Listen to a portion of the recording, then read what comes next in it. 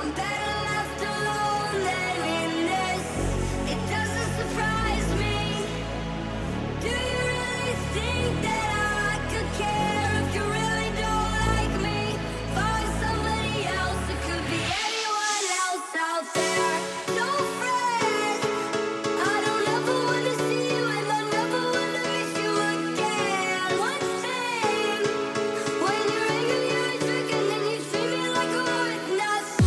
Hello, everybody, and welcome back. It is Monday, April 17th, 2023, and you're listening to episode 161 of the Can I Say Something podcast. I'm your host and a recluse with a juicy caboose, Damien. Joining me today is... Derek McDuff.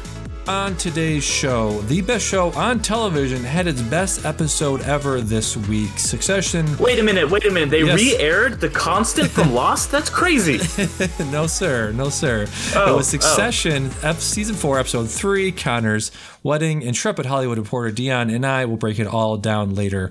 But before that, we will be discussing what we've been watching, reading, listening to, including the Dark Side of Magic trilogy, Yellow Jackets, the Super Mario Brothers movie, and much, much more. Right into the show, Can I Say Something podcast at gmail.com.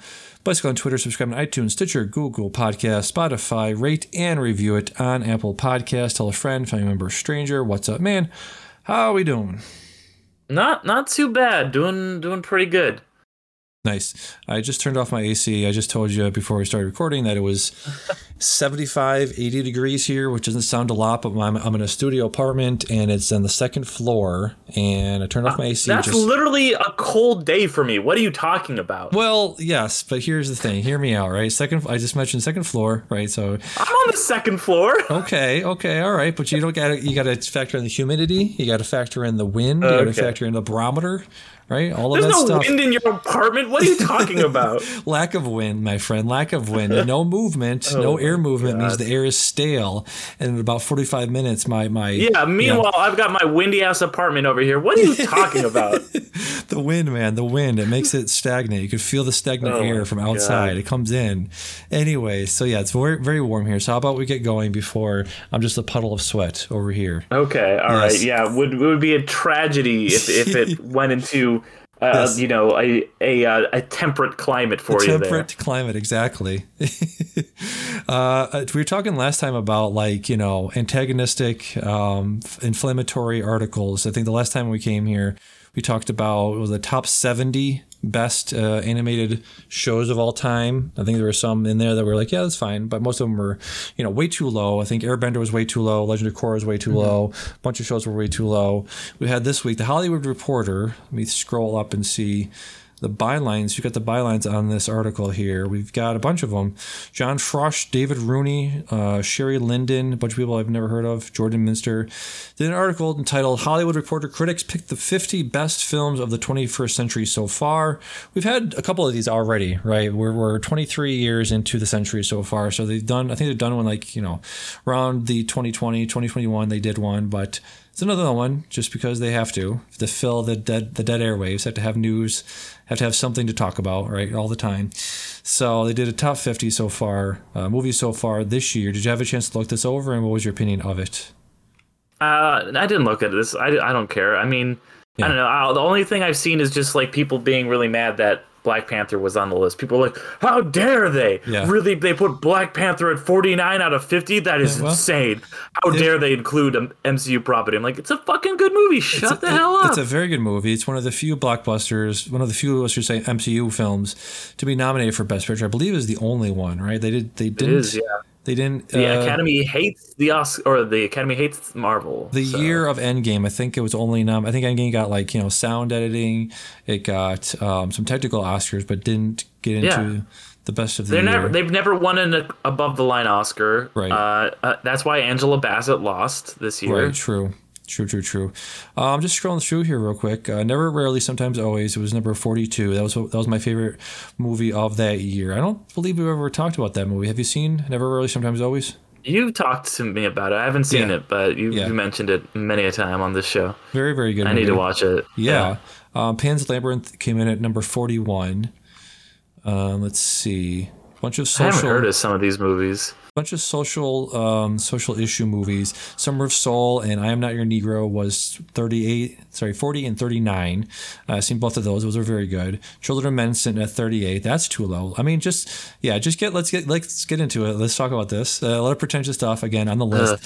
38 is probably, or Children of Men is probably one of the least pretentious movies on here. I've seen that movie multiple times. That is a very pretentious movie. What is? Everything Alfonso Children of Men? Are you kidding me? Everything Alfonso Cuarón makes is fucking pretentious. That is one of the most rewatchable movies of the 2000s. What are you talking about right now? You just think that because you're pretentious, Damien. You are pretentious. Listen, so I want to talk about this. This phrase pretentious, right? So on our letterbox, you're the one who said it. I didn't say it. I say what? You said pretentious. You were the one who said the word first. Okay, I said the word first, but you claimed I am the most pretentious. But we have an equal number of pretentious movies in our top 4 on Letterboxd. You and I both have a movie called Portrait of a Lady on Fire, and I would argue, right, that 99% of people in this country and probably the rest of the world. That's not in my top 4. Is it not? You took it off? That's not in my top 4. You took it off? It's never been in my top. It might have been for like a second. No, it's. You want to know my top 4? I can fucking tell you right now. It's Lord of the Rings. Okay. Jurassic Park.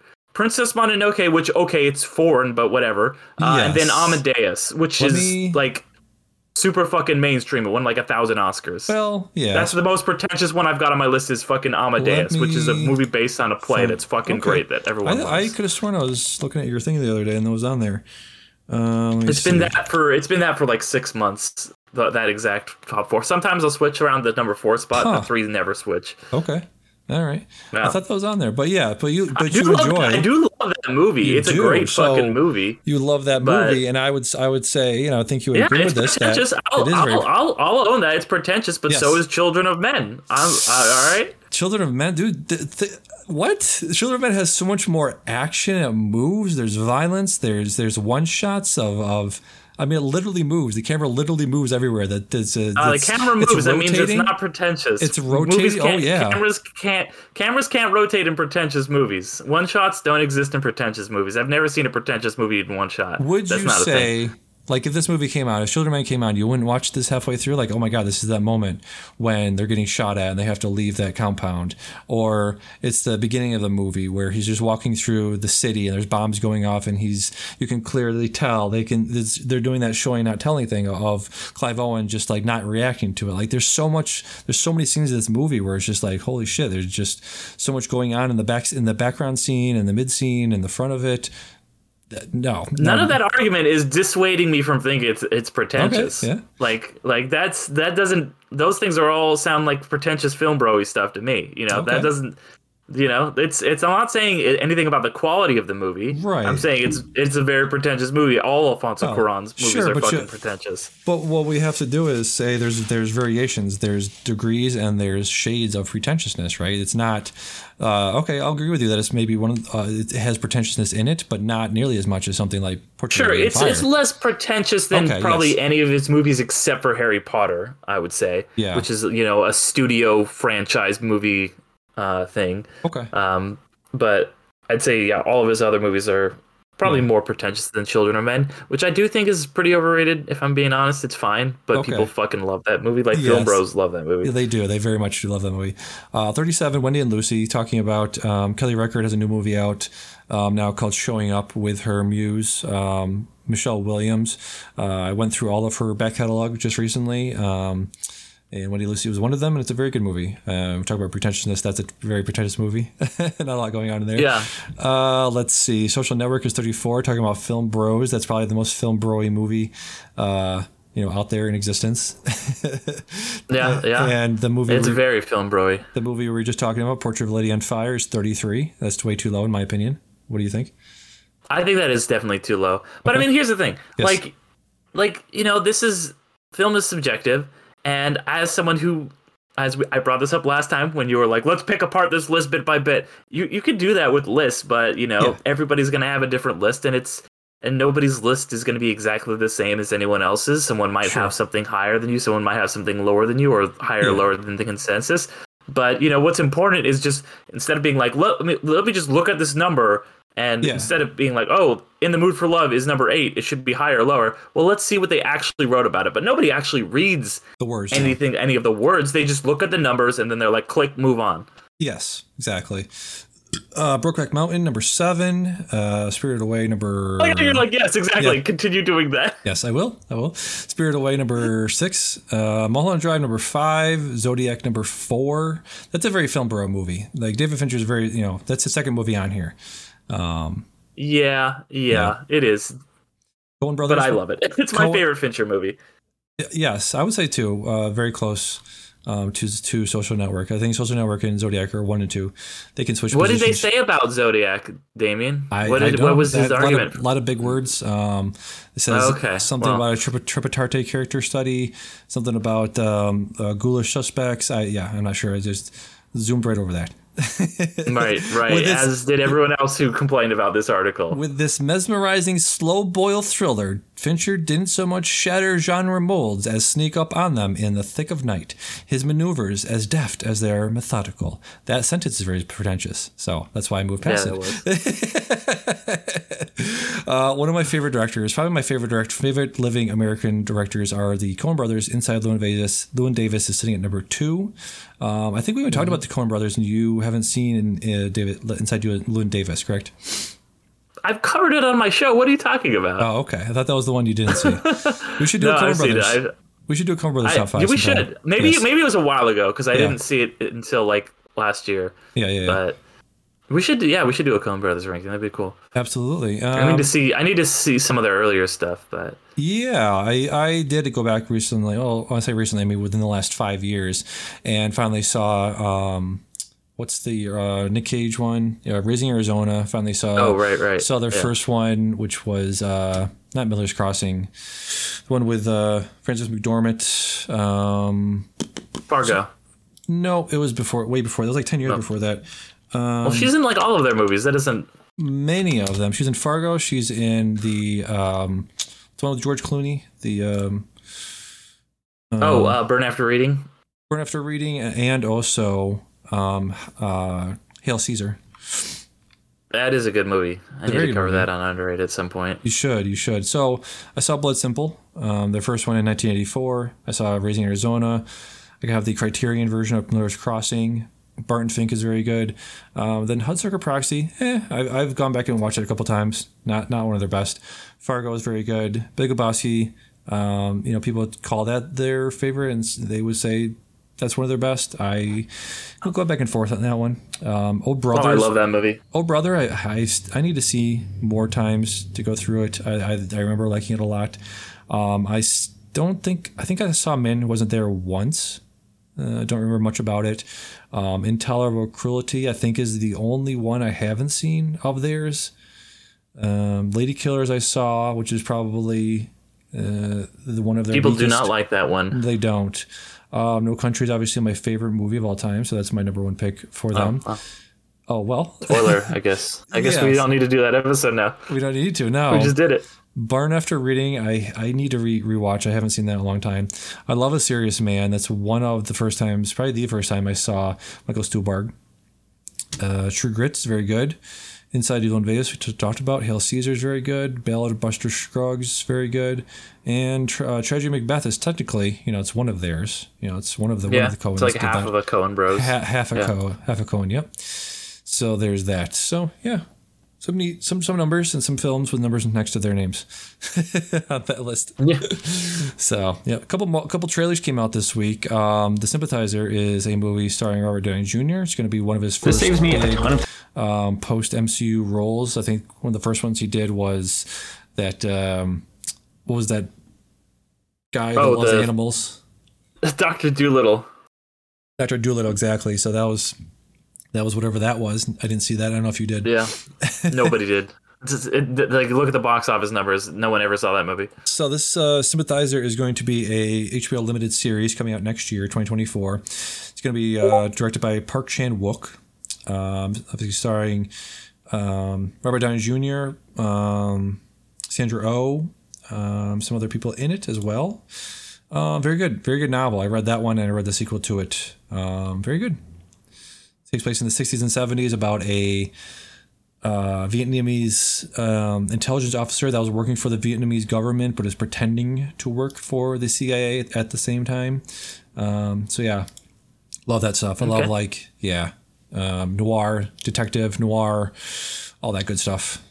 Did you ever say what number 1 on the list was, or did we just move past that? Oh, the Hollywood Reporter thing. Number 1 was Yi Yi. It was an Edward Yang movie. It was a magnum opus, they're calling it. I did see it this year, maybe late last year. Did really like it. It's very long. It's lugubrious. It's reminds me of. What are you scoffing at my use of lugubrious? No, you just talked a bunch of shit on the Hollywood Reporter for using a bunch of big words, and then you're like, I found it lugubrious. That was what do you call that? Not sarcastic, but I was being callback. The callback, facetious? Yes, facetious. Thank you. I can't ever say that word, facetious. I was being facetious, yes. But yeah, it is slow. It's a slow moving character piece, and it's very lovely little movie by Edward Yang in 1999. Yep. So that was number 1. So cool. I haven't seen it. Haven't seen it. Yes. No. I think I got the DVD of Criterion. I think it was one of those sales I got. Okay. Yeah. See, yeah, with me, and there's like a tweet I saw, and this just defines me. I can, whenever I'm like online and talking to film people, it's like either I'm when I mention a film, it's either basic for like the film bros or like too pretentious for everyone else. I'm in that fucking horrible middle ground where it's just like everyone's just like thinks I'm either very pretentious because I like Portrait of a Lady on Fire, which is a movie that is pretentious to a normal person, but to a film bro they're like, actually, if you really like Celine Sciamma, you really have to watch Tomboy, where the fuck know, some shit no one's ever heard of. I basically try not to give a shit about any of that. I'm not going to say I don't, but I just look at a movie and I'm like, did this work in spite of the fact that it was slow? Did this hold my attention despite the rhythm of it? Portrait of Lady Fire definitely does, because you're waiting for the next scene. You're waiting for the next meeting between them two. You're waiting to see if they're going to be discovered. So you have to sort of go into a movie like that with that expectation of I can see based on the trailer, based on the subject matter, what kind of movie it's going to be. The same thing with The Power of the Dog. Bill Simmons called it The Power of the Nap, but it's like, bro, the director, her type of movie she is, the pace she works at. So, when I go into movies like that, I'm just like, I know what I'm getting. I think that's why I was so not stunned, but taken aback at your, when you're talking about, what was that horror thing you watched the other day? Or the Skinamarink. I was like, Skinamarink? Yeah, if you go into a thing like that, you're like, okay, this is going to be very, very, very slow and experimental. And, yeah. And I went to it knowing that, and it was...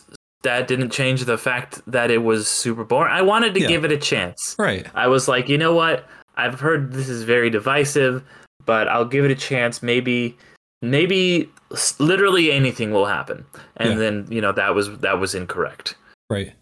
Yeah. And just going back to, how we sort of look at movies, it's, I'm trying to make my own decision, make my own mind up about these things, and I put my stuff out there. And if people don't like it, then that's fine, And I don't. Yeah. I try not to be like, okay, No Country for Old Men. Let's take that for example. One of the most popular movies of all time. It's won the Best Picture. It's a very popular movie. It's mainstreamish, as mainstream as the Coen Brothers get, and it's as mainstream as a Best Picture winner gets, right? But I'm still going to call it my favorite movie of all time because I love how it plays with the form and how it plays with the expectations of the hero winning. 99% of the time the hero wins, right?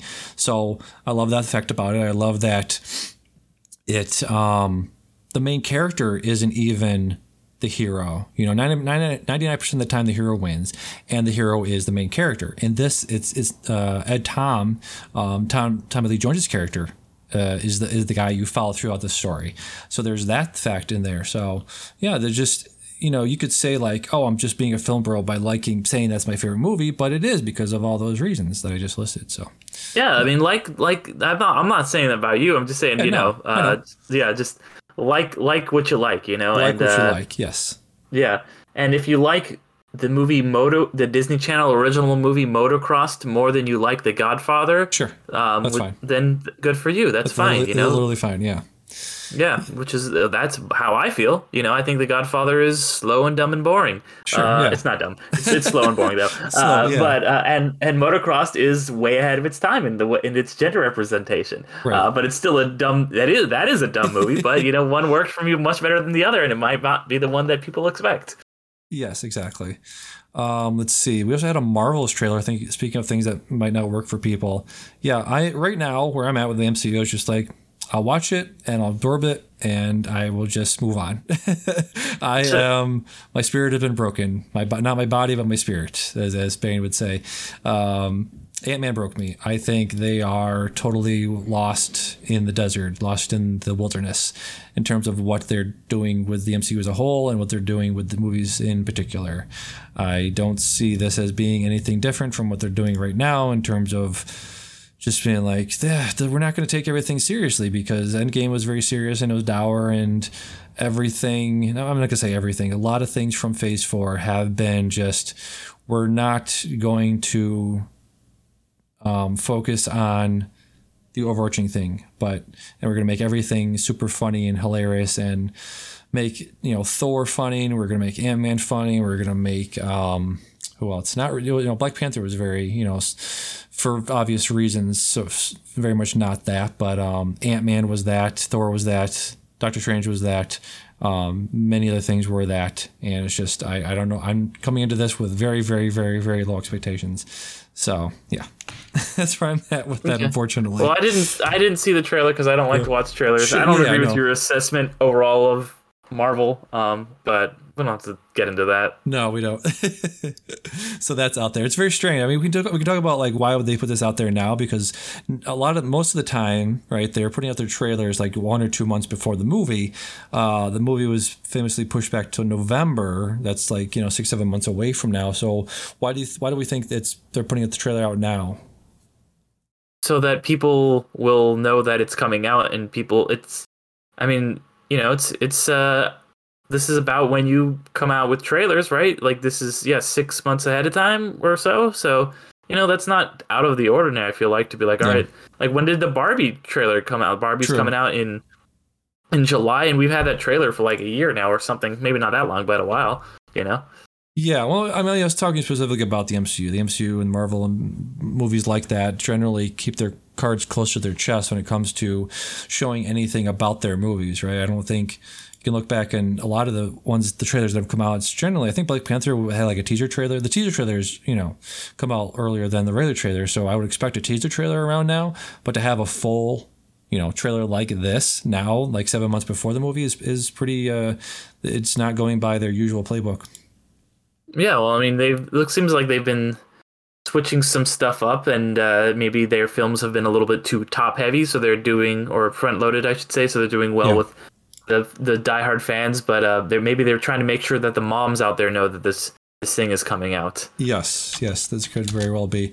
So yeah, the next thing I have on the list is talking about, what is the purpose of a critic. I have this on here. We talked a little bit about it already, but the Super Mario Brothers movie has one of the largest gaps between critics and regular folks, the regular Joe Schmoes out there on Rotten Tomatoes right now. Trying to pull up the Rotten Tomatoes score. I believe it has like a 94 audience rating and a 58 tomato meter rating. I believe that was a lot less than it was like a week ago.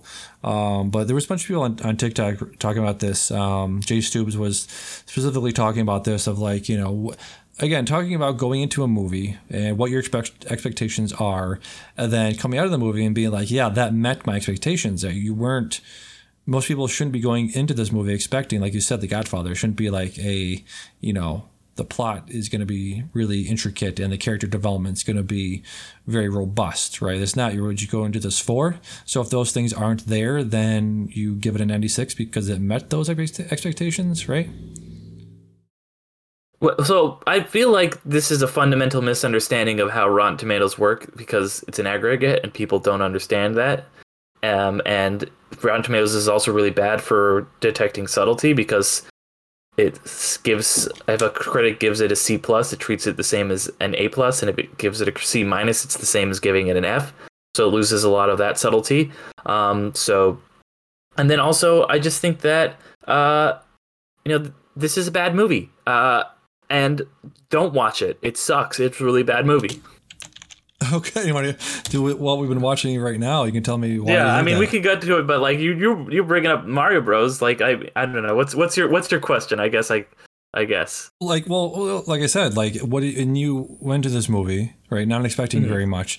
So then, if you went in with low expectations and it didn't even meet those, then what was your expectations going? Yeah, what was your expectations going into this? My expectations is that it would be a movie with it would be kind of a dumb movie, but maybe fun, and it would have a semblance of a plot or characters that made sense, and it would not just be a fodder for YouTube Easter eggs of just how many references can we put in this, to the point where we just need to, we need to go to this place. Why? Because Donkey Kong is there. Okay. Well, now we need to go back over here. All right, cool. Let's go back. But wait, we have carts and we'll take the Rainbow Road. Why? Because it's in the games. There's literally no other reason for us to be doing it. Like, it's just a constant barrage of references and things, which is fine. I appreciate that stuff. Right. But only when it makes sense and it's not detracting from the story. And no one in this movie has an arc. No one, like, I think they forgot. Did they forget that Luigi was the one who had the arc of being scared because they gave that redemption beat to Mario? I'm like, he wasn't the one this is a movie. Like, people are like, oh, well, it's a kid's movie. It's a kid's movie. Sure, there's plenty of good kids movies. There's plenty of kids movies that I, as an adult man, have enjoyed and watched them in my 30s and be like, this is a good movie that I enjoyed. This was not that. This was just bright, colorful nonsense that, sure, kids will probably enjoy, especially kids who like Mario. But for me, it was completely lacking on it. Like, I was listening to the film cast, and that one comparison they made a lot was to the Super Mario, or to the Lego movie, a movie that also stars Chris Pratt, where he actually gives a performance in that movie. And the thing they kept bringing up is like, yeah, this is a film that is based on a beloved IP that has been around for many, many years. And a lot of people who were kids when they had this thing that they played with, now it is like kind of repaying them. And watching the Lego movie as an adult, you're like, wow, this is so good. This makes me nostalgic for my childhood. Watching the Mario movie as an adult, you're like, wow, there's Mario. Yeah, that's it. Like, what else is there to say other than Mario was in that movie? Somehow it's worse than the Bob Hoskins one. I did not think that was possible. Right. It's astounding. Did you revisit that one recently for the underrated? I did. Yeah. I did it for underrated like a year ago. I revisited it for a different pod. Right. I was on my friend's podcast, Common Ride with me. Yes, we talked about it for a bonus episode. Yep. But yeah. So astoundingly bad.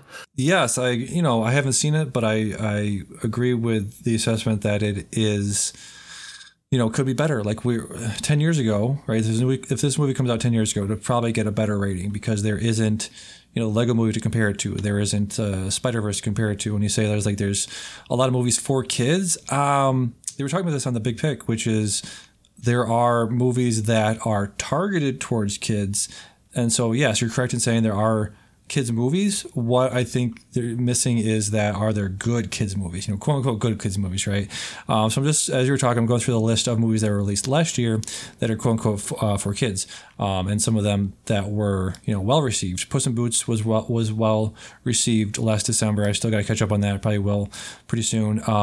Sea Beast was one of the highly rated ones. League of Super Pets was highly rated, but then there's so much more that is just dumpster fire stuff. Like, yeah, there's always bad kids stuff. Like, go back and rewatch the stuff we watched as a kid. Yeah. Like 90% of it is terrible. Like, The Land Before Time holds up, but like not a lot of it. A lot of it's not good. I don't know about that. I mean, we were growing up. I mean, maybe you're a little younger than I am, but I grew up in the quote unquote golden age of Disney. So I think we had a lot of very good Disney movies. There's a lot of really good stuff, but like, go back and rewatch The Land Before Time 3, Damien. Yeah. Go back and rewatch like any of the multitude of Disney knockoffs that were horrible, There's a lot of bad stuff constantly. There's always some gems. There's always a talking red or turning red every year. Yes. But like there's always going to be a lot of bad stuff too. And with kids movies, it's not like it's new that there's lots of bad kids movies. Yeah. It's just,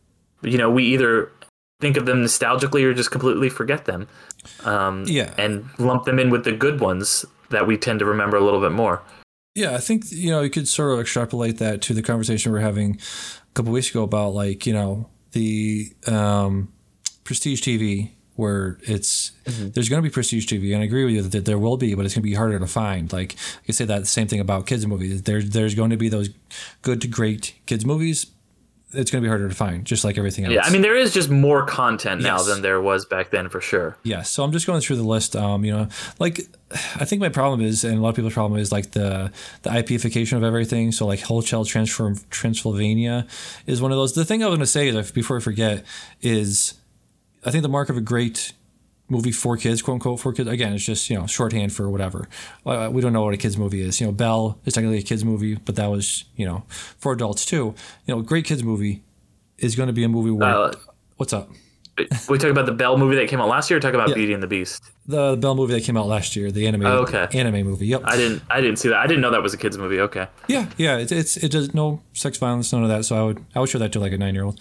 Okay. So I was going to say a great kids movie is a movie that adults won't mind watching 30 times. That's a pretty good, barometer for what a quote unquote good to great kids movie is, right? Yeah, that's why I get parents all the time coming in looking for Bluey books, because they're like, oh my God, I can watch this. This is emotionally intelligent and funny. Yes. I mean, I haven't watched it. I don't have any kids and I never will. But parents are loving Bluey.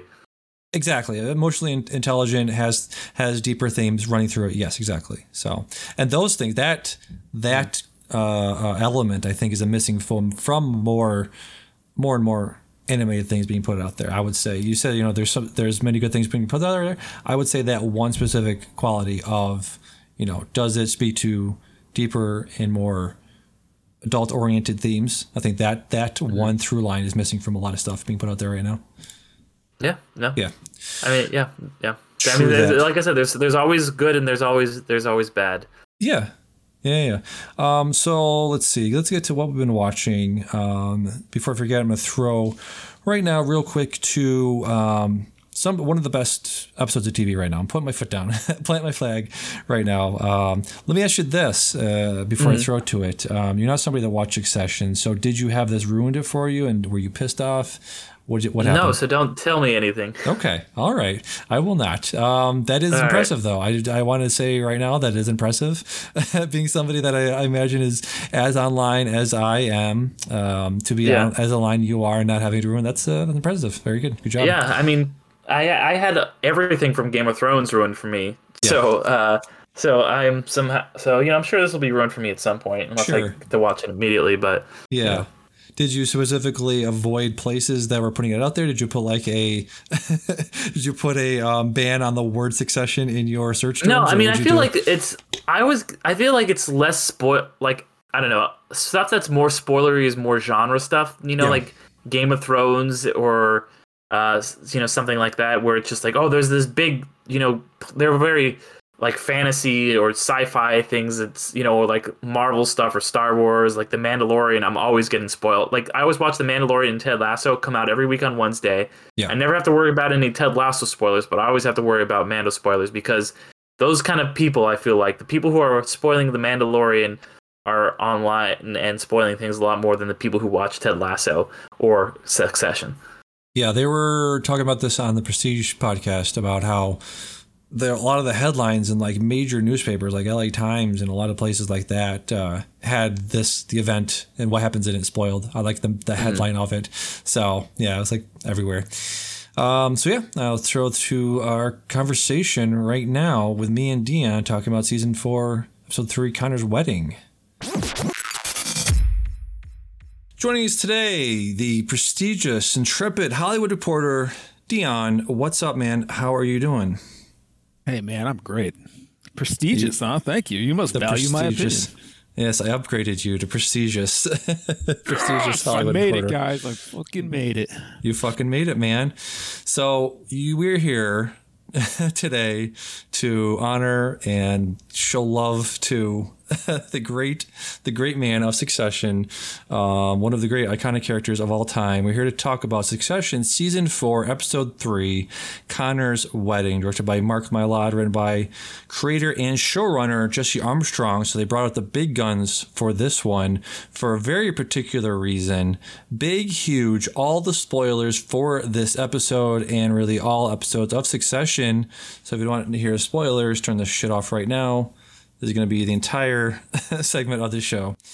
All the spoilers in this episode. Logan Roy, the patriarch of the family, of the Roy family, the CEO of Waystar Royco, died on a plane at 30,000 feet. The king is dead. Long live the king. Dion, what'd you think of this episode? I've never seen an episode of television like this one. Right. It was such a realistic depiction of like what an abrupt and untimely death felt like. Felt like you were watching a tragedy unfold. You know, the great Logan Roy might be dead.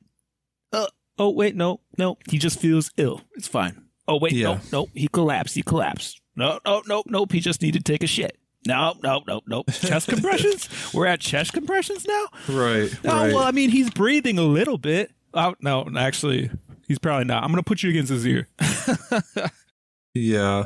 So, the episode starts off with, it seems like, Logan's going to be fine. He's doing his machinations. He's been sick for a while, so we've seen this coming, right? Just to set the stage, right. We've seen this coming. The entire show has been about this. The show is called Succession for a reason. One of these kids is going to take over, wants to take over, right? That was the entire premise of the show from the very beginning. Jeremy Strong said in that extra feature thing on HBO Max, he said he was surprised when Jesse told him, and it made sense dramaturgically. So it's like, bro, we're talking about human emotions here, and you have, of course, bust out the dramaturgically, right? That's just him. Hey man, that's him as a person. Theater boy, come on, cut him some slack, right? Right, that's what a lot of people were saying of like, people have been making fun of him for doing the method acting thing for a long time, but apparently it pays off, right? Oh yeah, I mean, in this episode, it definitely paid off. We had Snook and Culkin. They were like, "Oh man, it's hard to separate what's real and fake. It's hard to compartmentalize what's going on and leave it on the set." And then you got Jeremy Strong like, no, I killed my own parents just to stay in the mood for the 2 weeks until we get this episode pounded out. Yeah, I'm set. I'm good to go. Yeah. Connor, I forget the actor's name, but he was talking about how he didn't really have to act in that scene. Like, you see his face, you see when Shiv is there telling him the news, and his face just drops, and she's just there, and he's like, he was probably said the most like coherent and I don't want to say sincere, but most authentic and most, well put together things that he said, that anybody said in this episode. A lot of it was, Shiv and Roman and Kendall just being like, fuck you, you're a piece of shit. I love you, but I hate you. I love you, but Daddy, no. Yeah. Connor, he was like, he never loved me. He never liked me. I never got his approval. Like he never... I never made him proud. It's just like, Jesus. So then the whole part near the end where he's talking to his wife and he's like, my dad is dead and I feel old. Oh my God. Oh, yeah, I know. I mean, this is like the second episode in a row that Connor's kind of like definitely come out as I don't know, the most self-aware Roy, yes. He's the oldest, so he has like the closest, he knows, okay, he died, I'm probably next, right? Because he's the oldest, he's the closest next to death amongst the three kids, so it makes sense that it would, hit him that hardest. Just staying on the Connor thing, early on in the episode, we learned that, when he had his mother, or when his mother was institutionalized by Logan, he ate cake for like a week straight. So that was where the loony cake came from. Loony cake. And now he's having more cake at his wedding when his dad dies. He's being pulled away from an argument about cake. Yeah. His war on cake continues. Yeah, yeah. So your kryptonite is kids in danger. Mine is dead dads. So, anytime this shit gets brought up, I'm just like, oh, whew. And I watched this at work. I made the mistake of watching this at work. Like, you were like, this is an incredible episode. I'm like, okay, I'll be fine. This is going to be fine. I'm going to watch this at work on my phone. Nope. Barely holding myself together watching these people, go through the same thing I did. Lion King, stuff like that, About Time, Field of Dreams. That hits me hard. We were talking about Field of Dreams for our movie cage match thing, and you're like, yeah, it's fine, I'm fine. Yeah. And watch the end. He's like, hey Dad, you want to have a catch? And you're like, yeah, he wants a catch. So what? I'm like, it's the fucking thing in the movie. I can't even. Yeah, I couldn't even. I'm sorry. Yeah. So where does this, this is a very recent episode. We're just coming down from the high of this. Where do you, Deanna, I'm going to put you on the spot here, but I'm going to give you some jumping off points here. Where do you put this in your best episodes of TV of all time? We have, Ozymandias from Breaking Bad, Randy Castamere from Game of Thrones, The Dinner Party and The Office. Good place reveal for you right now. Where do you put this in your pantheon of best TV shows, best TV episodes of all time? Man, that's a good question. Not really, just a loose estimation. I'd say probably 3, could be 2. 3, okay. Yeah. Yep. Yeah. It was just like how it made me feel, man. It was it felt like this slow trickle of information. It felt like a catastrophe. Like everybody's just catching news at the same time, and there's like panic. There's hysteria. It was just this weird mirror of how we get information these days, and you got this titan of industry, Logan Roy, and it's just like, what would be the equivalent of him in the world? I mean, that's basically what we were looking at, and this is like the parents or the kids finding out, but then like there was that leak, and then slowly the world's finding out. Like you could tell the stock's dropping, and it's like, oh, there's Dad. Yes. But yeah, just how it presented itself. Like awesome job from the writers on this one, the showrunners, because it's just the way that it was presented was just amazing. So yeah, easily in my top 3 of TV episodes I've seen. Yeah, what, like you said, great writing. What the best writing can do and what the best projects can do is, make you hate somebody, make them a villain, make them despicable people, but then have like one episode where you're like, oh man, I feel bad for them, even though they're the worst people in the world. The Bear did this. Because at the base, this is someone's dad dying, and trying to come to terms with that. And not to mention all this bad blood that was never resolved. Like he actually apologized in the last episode, but it was like this Logan Roy apology, like I don't know how to apologize, sorry you feel bad kind of. But like that's the closest they got to reconciliation, and then you got this happening. It's like shit, now it never happens, and that's something they're all gonna have to come to terms with, and I don't think they all can, honestly. Do you think the real life people, like the what's the guy, the CEO of Fox News, like basically that's what Logan Roy is based off of. Do you think his family will be going through something like this? Robert Murdoch, thank you. Yeah. Do you think his kids and his family will be going through something as introspective and as emotional when he dies? Or do you think the real life people are even more emotionless husk of human beings, that they can't even feel feelings like this? I mean, I bet they hold that man to like an impossible standard. Like they'll definitely be distraught about it. Like, but in a way, yeah, it is. There is the emotionless husk thing, but there at like I said before, at the base level, it is someone's father dying. So yeah, I could see that happening. Yeah, and it's something that they're not equipped for, because their whole life they've just thrown money at their problems, right? They just have a problem, oh, throw some money at it. And this is the one thing that you can't throw money at. Like Kendall was going through that whole, like, give me the best doctors, give me the best heart surgeons, give me the best thing, the best of that, and make sure this whole thing's taken care of. And he's like, you can't do it. Sorry, son. The Frank was telling him, sorry, son. And those little tidbits of like, well, let me finish the Rich point. You know, you can't buy that stuff. He's trying to talk to the pilot to get him to come down quicker, and he's trying to get, you know, the best heart surgeons, and he's trying to organize the stuff and trying to throw money at it, throw his power behind it. But, you know, he's realizing, oh, this is that one thing that you still can't control is, you know, people dying, right? Right. Yep. Yeah, yeah, exactly. Just like you said it. Yeah, those are those little flourishes and those little bits of seasoning throughout the episode where you see these people, you know, talking to each other in the way that they almost never do. You have Kendall saying, "Come here, Shiv, baby," or whatever, "Shiv, honey," right? As he's bringing her with him. You have Frank, being comforting and everything. Yes, like a bigger brother, like an older brother.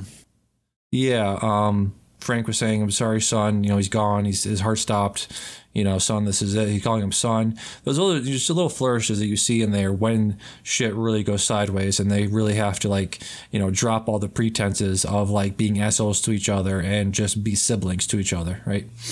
Right. Yeah. I mean, like, even when it kicked off, Tom trying to get a hold of Shiv, and Shiv was sending a voicemail and everything, and he tried over and over to do it. And even when, like, he got a hold of Romulus, he was asking about Shiv, because, like, you could tell his focus on was how is she going to take the news, you know? So, like, that, for this moment, like, they're going through their divorce and everything, or separation or whatever it is at this current moment.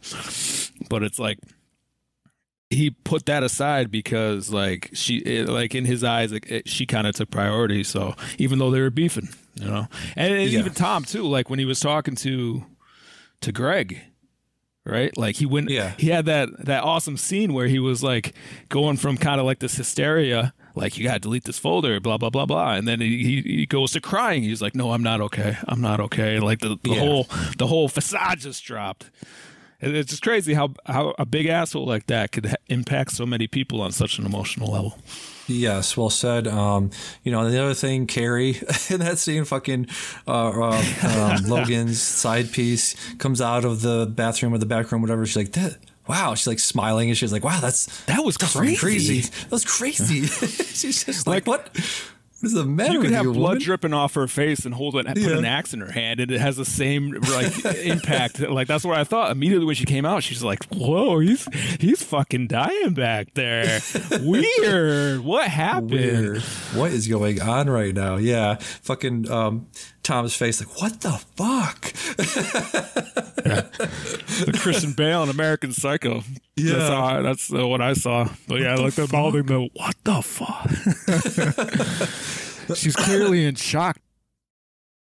I guess, yeah. Jesus. So, yeah, just an incredible episode of TV. You know, I was going to mention a little bit earlier, but the thing that great writing does is it allows you to set up, you know, absolutely venomous and poisonous and just the worst people you can ever imagine, watching them week to week and being like, fuck all these people.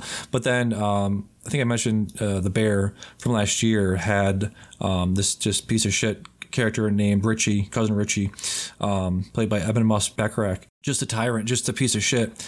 And in the second to last episode, he gets, you know, somebody tears into him, and just she's saying stuff like, you know, this is why your brother doesn't love you. This is why your dad left. This is why this shit happened to you, because you're a piece of shit. Just tears into him, and he's just sitting there like, okay, all right, stop it. And just like, oh man, it's the same thing here. We're just like confronted with the most vile people you can imagine. And then one episode, one event, you know, in their life, you can be like, oh, okay, they didn't deserve that, you know. Yeah, too far. It's and too you far. know what? Another thing too, like you're talking about this emotional impact that it had on everybody there. Like just right up to the end, Logan Roy was just doing asshole Loganish things. He could have had this whole episode at his son's wedding that he intentionally ditched, you know, around people. He could have died around people that actually cared about him, and everybody could have had like this weird closure thing. There would have been no like, oh, is he not like, is he breathing? Like, what are we doing? Like, he could have died with people that loved him, and he chose to just be an asshole and ditch his son's wedding and just did it in the most Logan Roy way possible. It's just this weird contrast to how everybody reacted to the news and what could have been from like if he had actually gone to that wedding.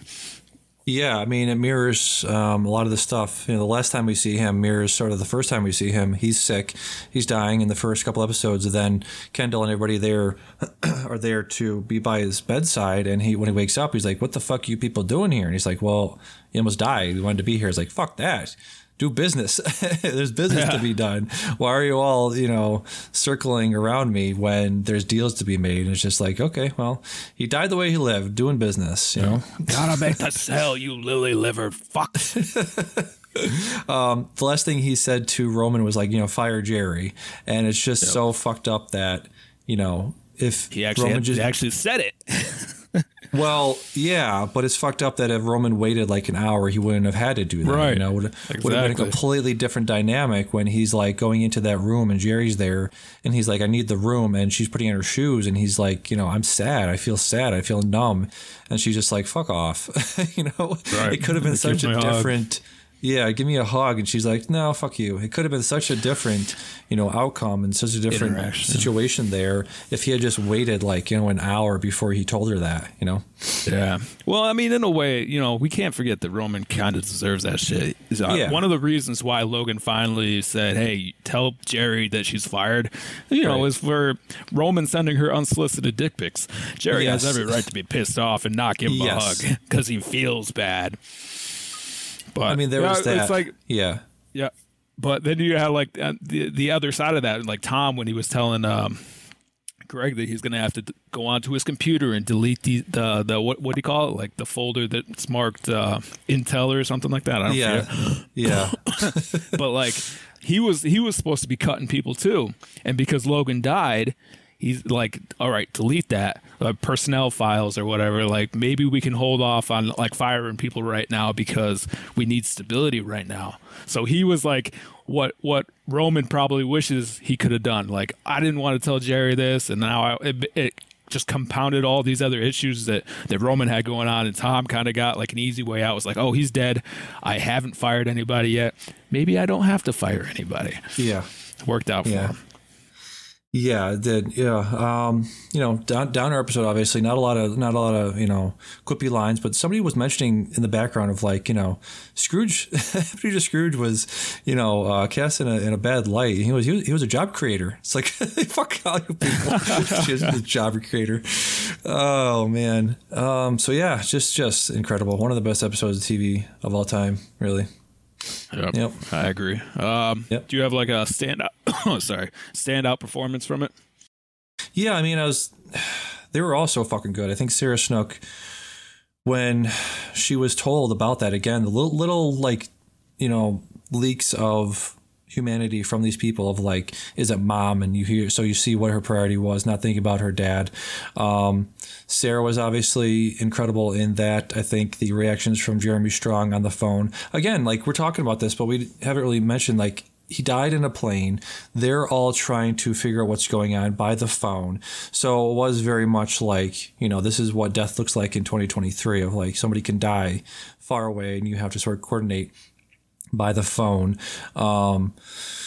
Man, I mean, they were all incredible. Like I think, you said, I think we mentioned Connor was, sort of the linchpin of the whole thing, where it's his wedding and him with talking to Willa and them having that conversation. So yeah, I think to answer your question, I think it was Tom and Willa, where she's like, are you with me for the money? And instead of saying no, she's like, well, it's nice. The security is nice, and all of this lifestyle is nice. So I'm not going to run. I'm not going to run today. Today, I'm going to stay with you.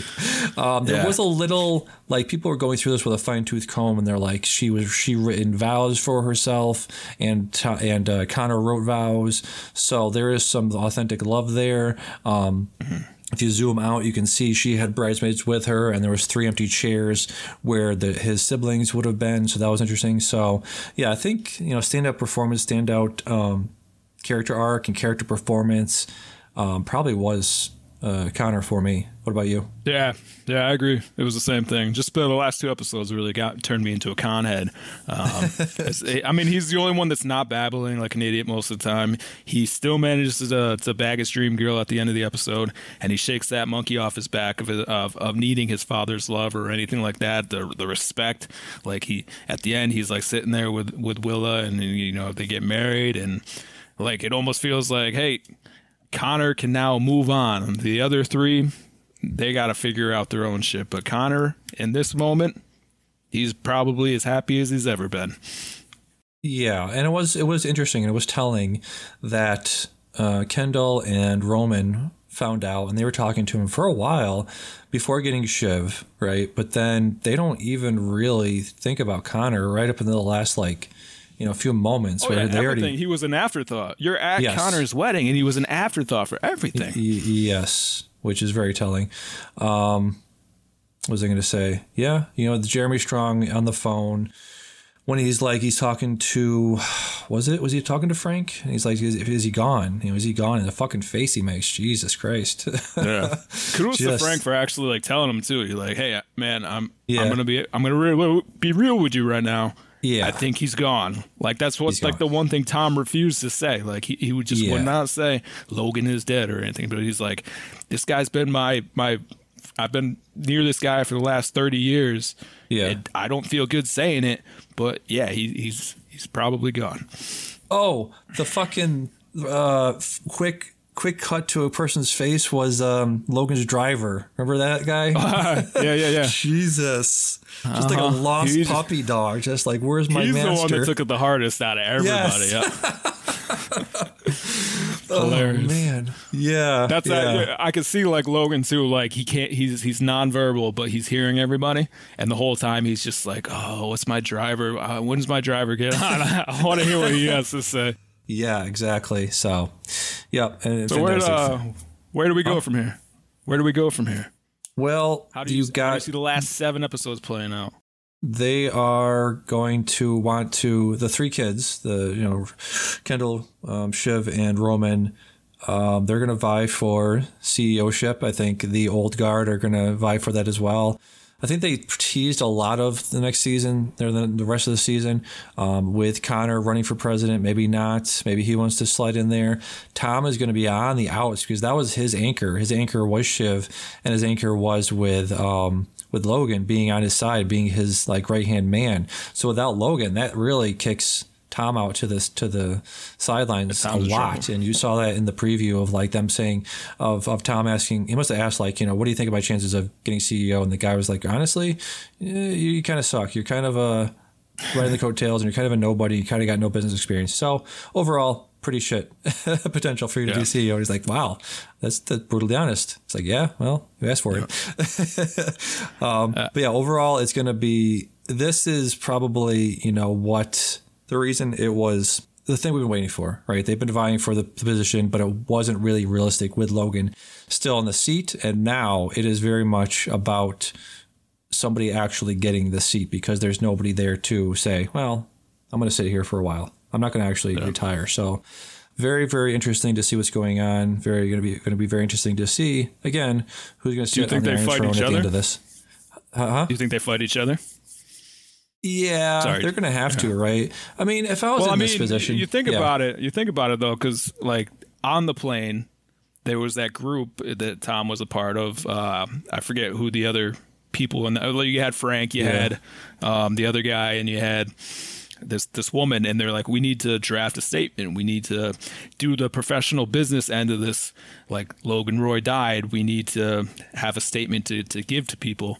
Yeah. And then when you a little bit of a flashback when Logan Roy was saying, you guys, you're not serious people. He's talking to his kids. You're not serious. You just like saying the biggest numbers sometimes. You just like doing things to piss me off. You're not serious.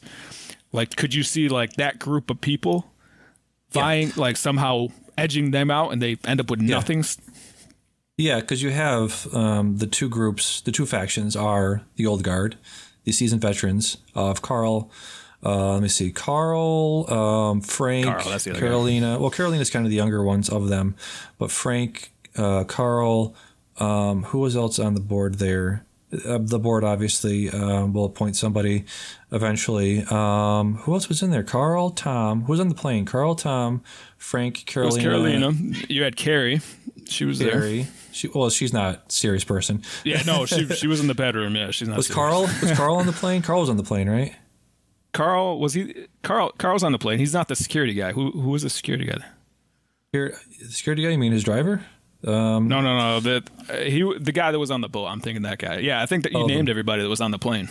The plane, yeah. So you have that group. That group's going to stick together. That group's going to try to put somebody forward from that group, right? And then you're going to have Roman, Shiv, and Kendall.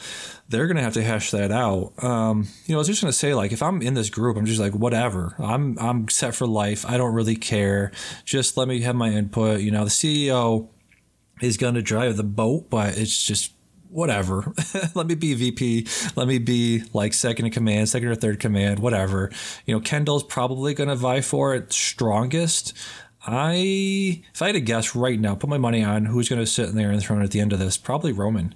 I mean, Roman seems like the one that really thinks he can get it, and he's probably going to be the most heartless one. He's probably going to be the one that's going to make the deal at the end. Like he's the closest to what's Skarsgård's character's name? I always forget, but he's the closest to him. Madison, right?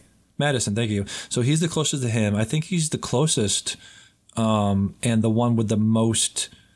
What do you call that? Current day media savvy, tech savvy, with all the stuff that the mergers and all that. I think that he's going to convince enough people that he has the quote unquote right stuff to be the leader.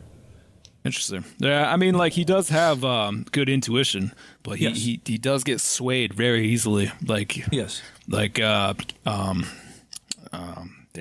his brother and sister basically. Yeah. Got him like off doing the safe thing to do like the more risky thing for a bigger payoff. He's like, fine, fuck it, whatever. If you grill him hard enough, he cracks. Think about this step, right? Connor. Yeah. Remember how he was saying like doing all these scenarios for the wedding and he just wanted to make a splash? Like, I got to get out there. Like, no press is bad press, basically. Yeah. This is this his press event, Like Logan Roy died. Like, is this his push to be taken seriously as a competitor for president of the United States? Imagine him becoming the CEO and the president. Man, unprecedented. Amazing. Right. Yeah. Among the people that are gonna like not be swayed and go for broke, it's gonna be Connor. He's gonna just go for it and not ever stop. I can't wait. Yeah. It's going to be very interesting the next 7 episodes. Yep, absolutely. My last question for you. Yes. Is it even worth it to watch without Brian Cox? Oh, well, yes. I think, that's a good question. I think they knew that. This far. The reason they did it in the last season, they could have done it a lot later. But yeah, absolutely worth watching. I mean, that's a big pivot point of the show. One of the big reasons to watch it was him, but it's not the whole reason. That was this was the event we were waiting for. And I think they made a really good decision to do it early on. I think if you do it like in the second to last episode, it's like, okay, well, you didn't quite leave yourself enough runway to tell a good story. With what you have left, he dies. Okay. Then what? You do like a flash forward maybe at the end of the last episode, but now you have 7 episodes left. You have enough time, you have enough runway to actually flesh out all these characters, give them time to make smart decisions, give people, again, this is the stuff I love talking about this stuff, because you give the public and you give the internet and you give all these people enough time to sort of speculate on what's going to happen. So I think with that respect of like what's going to happen, who's going to make what moves, it definitely is still, worth watching. Yeah, no, I agree. I was being hyperbolic for a fact. But, yeah. Yes. Yeah. I think that'll do it. I think that'll wrap us up with this episode. Yeah, great episode of TV. Yep. Like I said, half the enjoyment. Love that you're watching this. Love that we can talk about this. Love that we can get our opinions out there and our effects, what the show had on us out there on tape, on record for, future listening. It's very fun. Yeah. Thanks for having me, man. It's been great. Yes, it has been great. So probably cutting back to the main show. I'm going to slide this in. Derek doesn't watch the show. So again, good to have somebody that we can, yes, the intrepid Hollywood reporter can have you on when stuff breaks, when major media events happen. We can bring you on to discuss it, to break it all down. Perfect. I like it. Perfect. exactly. So with that, we'll cut back to the main show. Can I say something right now? And we're back. Wow, great discussion. Great discussion. That was great. Magic of podcasting coming right back. So, yes, speaking very broadly, very generally, no spoilers here for you. Just one of the greatest episodes of TV I've seen probably in a very long time. Trying to, we talked about in the conversation about, Breaking Bad, Ozymandias. We talked about, I don't have let me pull up my notes from that. Just talk about some of the episodes I've seen. What are some of your favorite episodes of TV all the time? We're talking about like Breaking Bad, and I think you mentioned at the top the Lost episode. What was that called? Yeah, The Constant. The Constant. Okay. The Constant is far and away the greatest episode of television ever produced. That probably ever will be produced. It's phenomenal as a part of a longer narrative, but you can also just watch it on its own. There's that episode is. Speaking of emotionally intelligent, the way I can see a GIF of a certain scene of that episode, and it will literally make me cry. That episode is just such an amazing emotional journey for these characters involved. It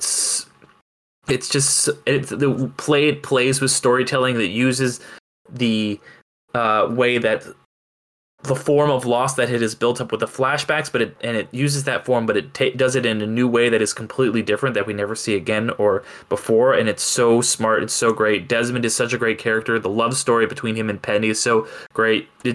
He's on this survival thing. It's a cool time travel story. Just works on absolutely every level. It's phenomenal. Damon Lindelof wrote it. Jack Bender, who directed a lot of the greatest episodes of Lost, directed it.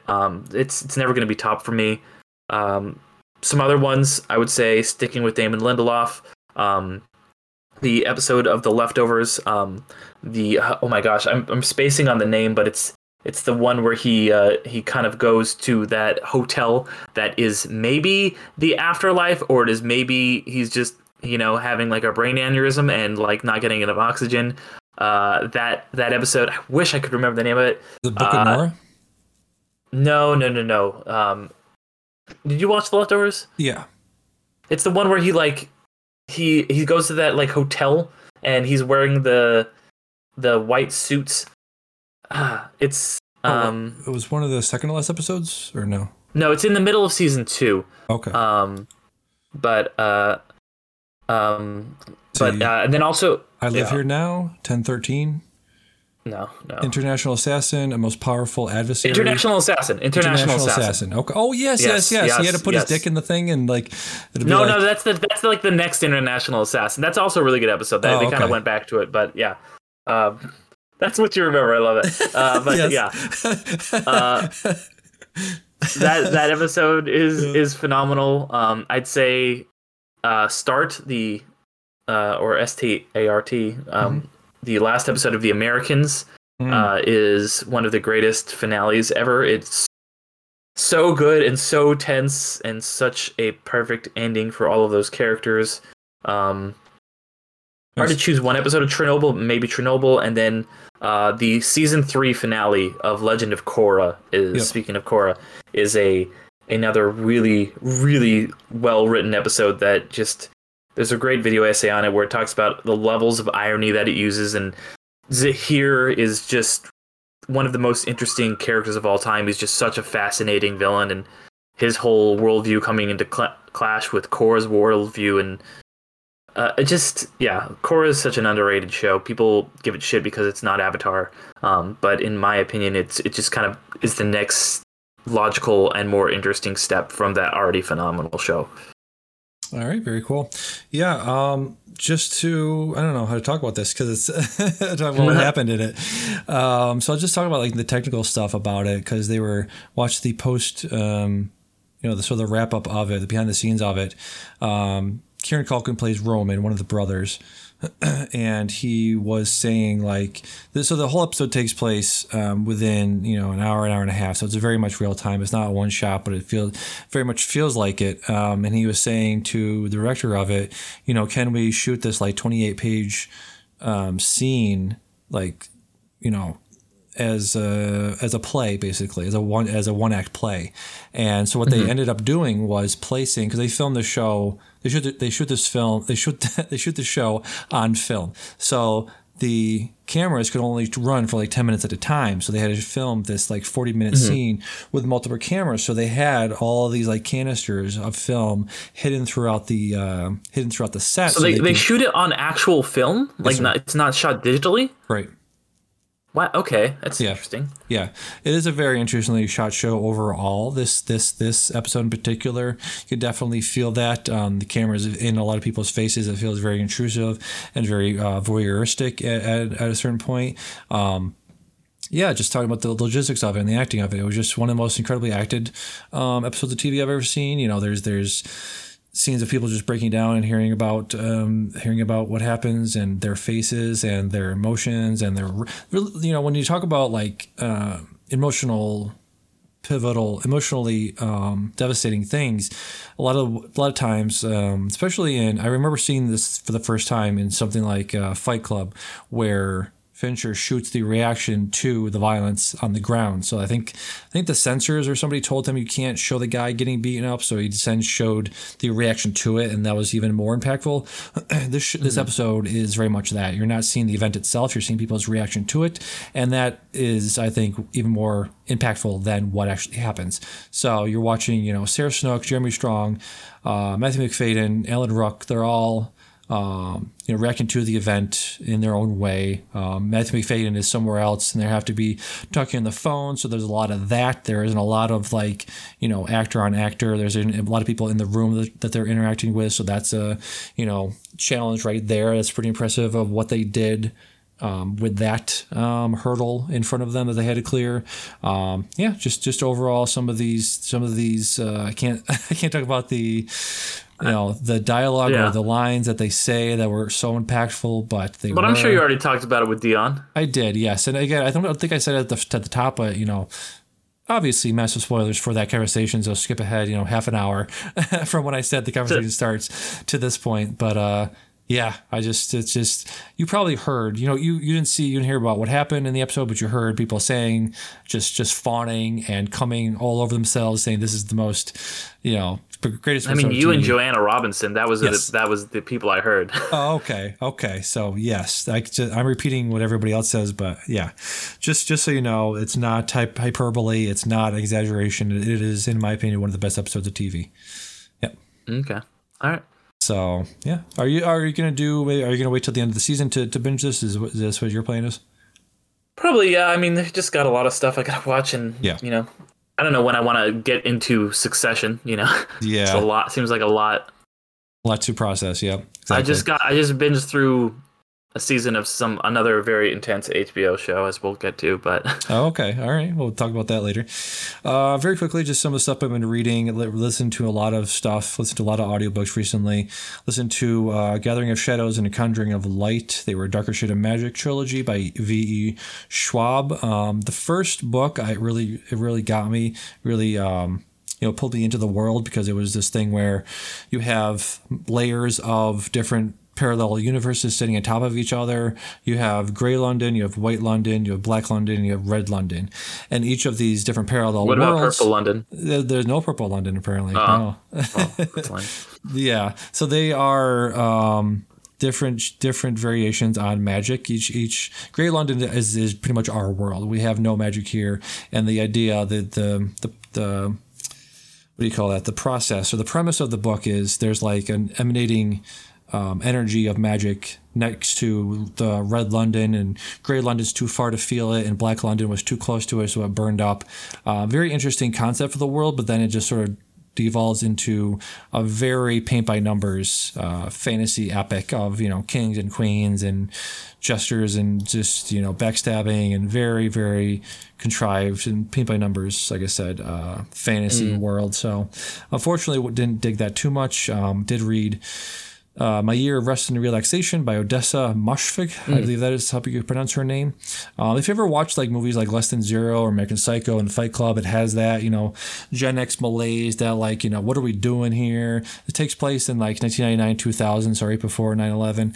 And it's very much just her recently like, what are we doing here? What's the point of life? I'm just going to drink and be on drugs and she's mentioning like, 17 different uppers and downers and just taking all these pills. And it's very, very well written version of that, so recommend that if you just want to like a upper crust bougie white lady having her problems in a pre-2000 America. So that was an interesting read. What else? All right. What have you been reading? So I took a break from Lord of the Rings to read a graphic novel biography by Maya, and I'm probably mispronouncing this, Maya Kobabe. Looks right. And it's called Genderqueer, and it's basically about this person's kind of coming to terms with her being a non-binary individual and dealing with her sexuality and wondering when they were a kid, like what like they were like, oh, I'm attracted to boys, but I'm also attracted to girls. Am I bi? And they were talking about how A always fell in between these kind of things. It's a really interesting, just kind of examination of the spectrum of gender, and it's a really interesting just biography, just some very just poignant stories, very just some stuff I wouldn't have read necessarily anywhere else. Very honest and very deep portrayal of this person's life and their childhood and grappling with this identity. I found it very, very enjoyable. I would highly recommend it to anybody, especially people who are, in the grips of trying to figure themselves out. So I liked it quite a bit. Nice, very cool. How many graphic novels have you read in your life that were like this? That were like this? Zero. Like, I haven't read anything. Okay. I need to read more. Like, it's in the same vibe of like Fun House or like something like that. But or a Mouse or something. Mouse, But I have not gotten a chance to read enough stuff like this, so I wanted to, do something different. Yes, I just linked in the chat a book called Day Tripper. This is probably one of my favorite books, not just graphic novels, one of my favorite books of all time. Highly, highly, highly recommend it. It's about a guy who is, he has different he goes down different life paths, basically. He starts when he's like 27 and he's a failing writer and he's trying to live in his dad's shadow. And each chapter is a different part of his life and a different mistake path that he's going down. So one of them is he's 22 and he's with his friend on the beach and he sees a beautiful woman. Instead of going back to his job with his friend, he follows this woman on the water. And then the next chapter is him with that woman, but they're arguing and they're fighting. And then it sort of goes to, his friend dies on a work trip, and so that wasn't quote unquote supposed to happen. So then the next chapter is, what if that didn't happen? What if his friend lived? And what if he met a woman in a grocery store and they then he runs out and tries to get her number, but he gets hit by a car. Then it cuts to 5 years later when they did meet and he didn't die. So it's one of my favorite books I've ever read, just because it's based on all of the different chapters. It's based on the Butterfly Effect starring Ashton Kutcher. Exactly. It's based on that exact movie. Yeah. No, it's it's a lot of don't get distracted in life. Don't tunnel vision. Don't look at one part of your life. You have to look at your life as a whole. And each chapter is him going on a work trip as opposed to being home with his wife when she's pregnant. And he's in one of them is he's in the hospital and his wife is giving birth and his mother tells him that she needs something from the house, and so he leaves and misses the birth. So it's a lot of be present in your life, be present for these big moments in your life, and just don't get distracted by the little things. So one of my favorite books I've ever read. Highly recommend checking that out. Okay. Yeah. I mean, Yeah. they might have even referenced that in like he did I'm always forgetting the person's pronouns, but they do reference a few graphic novels, and this might have been one of them. I can't remember. Yeah, I was into them for a long time. Like in the early 2000s, the movie Ghost World was based on a really interesting graphic novel. There was another one, American Splendor, was a graphic novel series. I forget the guy's name. Harvey Pekar was the guy that the art was based on that movie on, based on the graphic novel on. So yeah, I was really into these sort of weird, out there, independent graphic novels about just regular ass people as opposed to superhero stuff. So yeah, you should check out Genderqueer. It's pretty interesting, and it's a quick read. I got through it in I would just read it on my breaks at work, and so I got through it in 2 shifts. Yeah, I definitely. It's not too much of a commitment, and it's one of those books that has been banned a bunch of places, which is why it's been getting a lot of popularity, because people are the worst. People are the worst. Yes, exactly. Let's see. So let's get to some stuff we've been watching. Haven't watched a ton of stuff. Been doing the Tarkov stuff. Been into that. Got Deanne into that recently, so I've been helping him out in the game with him. Last night I saw 2 movies. I saw Air, the new movie directed by Ben Affleck, written by Alex Convery. Also stars Matt Damon, Jason Bateman. Let's see there's a bunch of people in this. Chris Messina plays Michael Jordan's agent in this. He's very funny. He's very larger than life. Chews scenery in every scene he's in. He's great in this. Viola Davis obviously plays his mother. Chris Tucker's in this. So if you're living under a rock and don't know what this is about, this is the making of the shoe, the Air Jordan, in I believe 84, 85. Jordan has just graduated college or just left college to go to the NBA. He's going to have his rookie year, either that year or the following year. And their Nike is trying to sign him to a deal. And it's very funny. I didn't realize how funny this movie was going to be.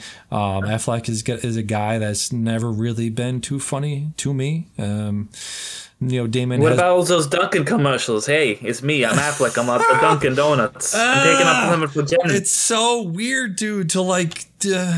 Affleck, how about you haven't apples? lived in Boston in 40 fucking years. What is this accent that you're doing, man? He's got in Dunkin', man. He's got. Hey, it's me, Ben. I'm working at Dunkin'. Oh, Jesus Christ. The fucking Departed.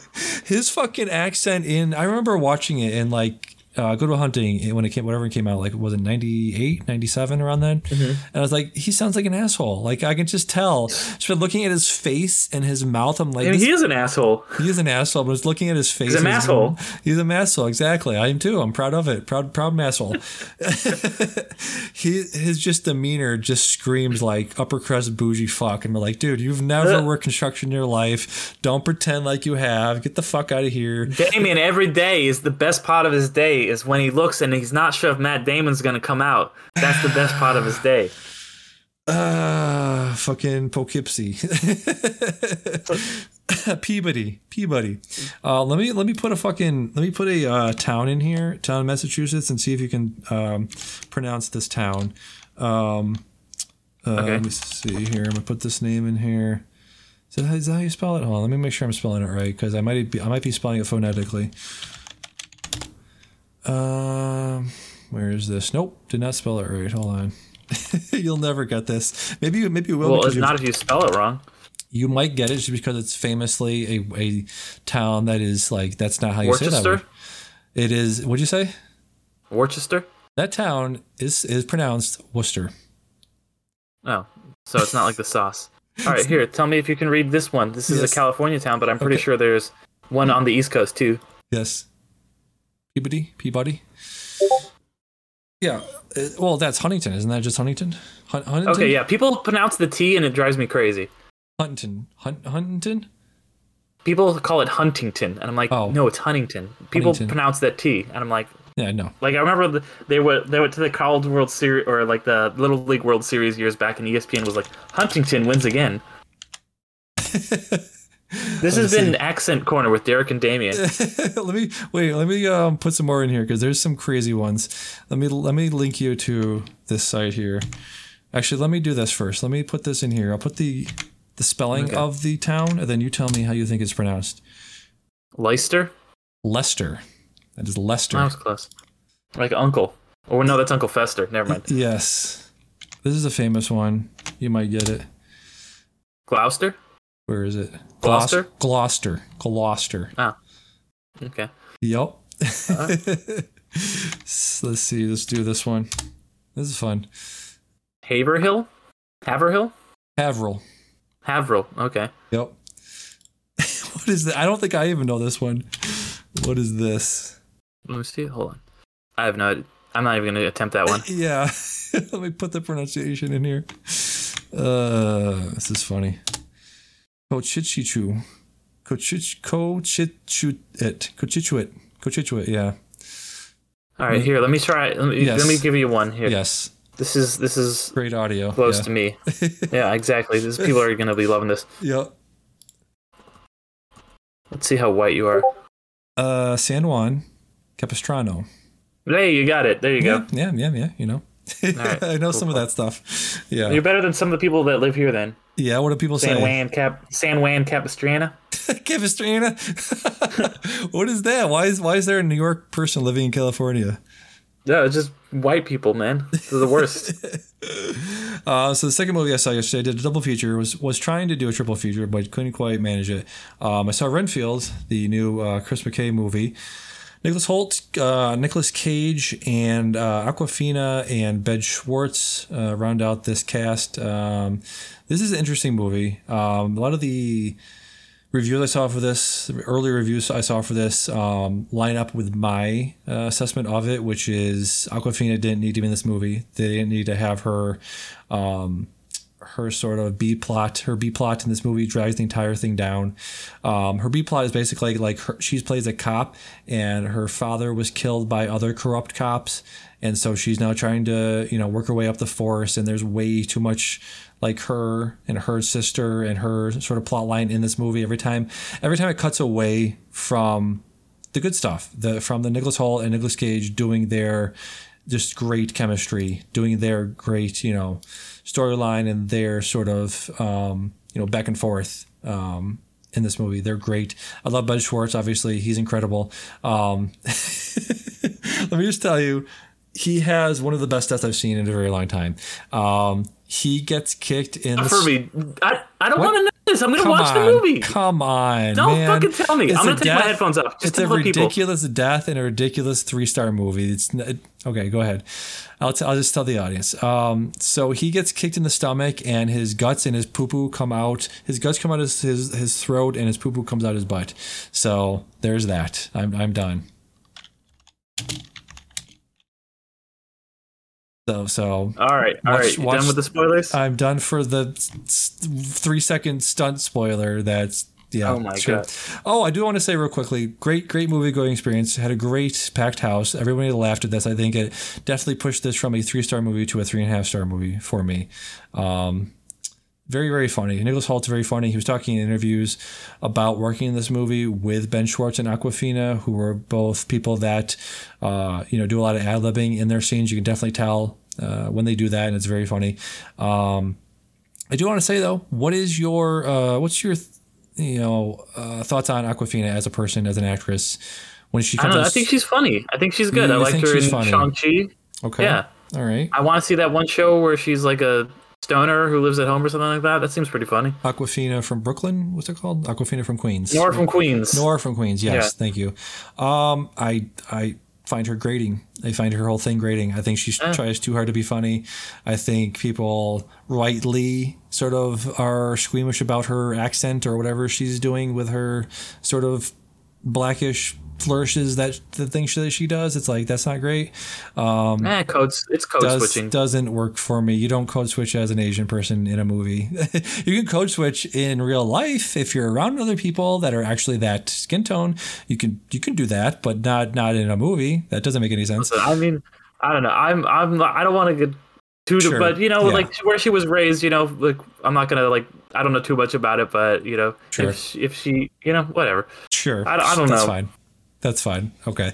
There's a woman in here with this name. I'm gonna put this into the chat because I don't want to butcher that at all. I don't know if you've seen this actress, but she was very good in the Expanse show. Did you like fall over on your keyboard? What is that? Come on, that's rude. Is that another one of those towns that you want me to pronounce? Exactly.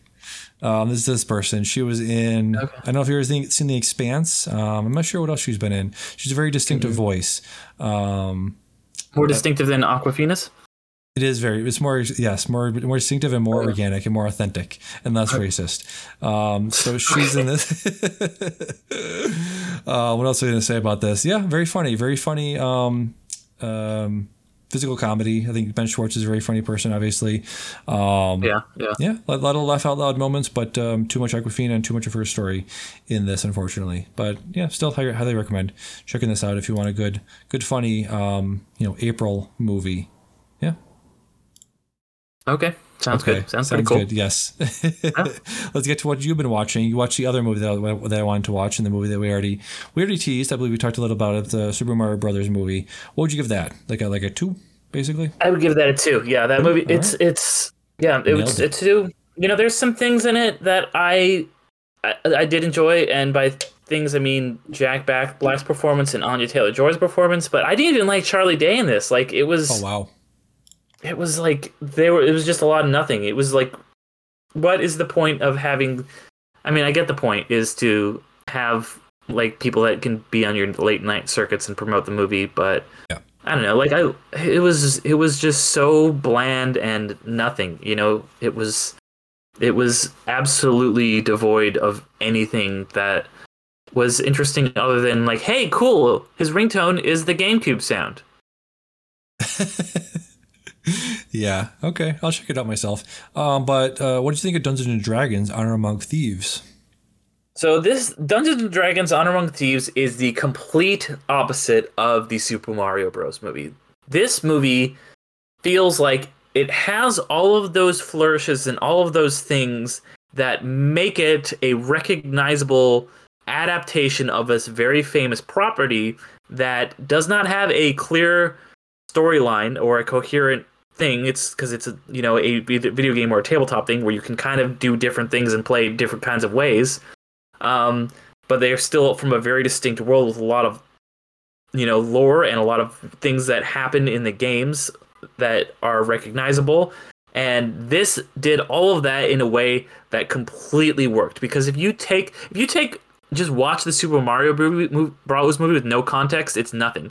But if you watch the D&D movie without any context, it's a fun action-adventure movie that is reminiscent of those kind of movies from like the 90s, like The Mummy or Pirates of the Caribbean or something like that.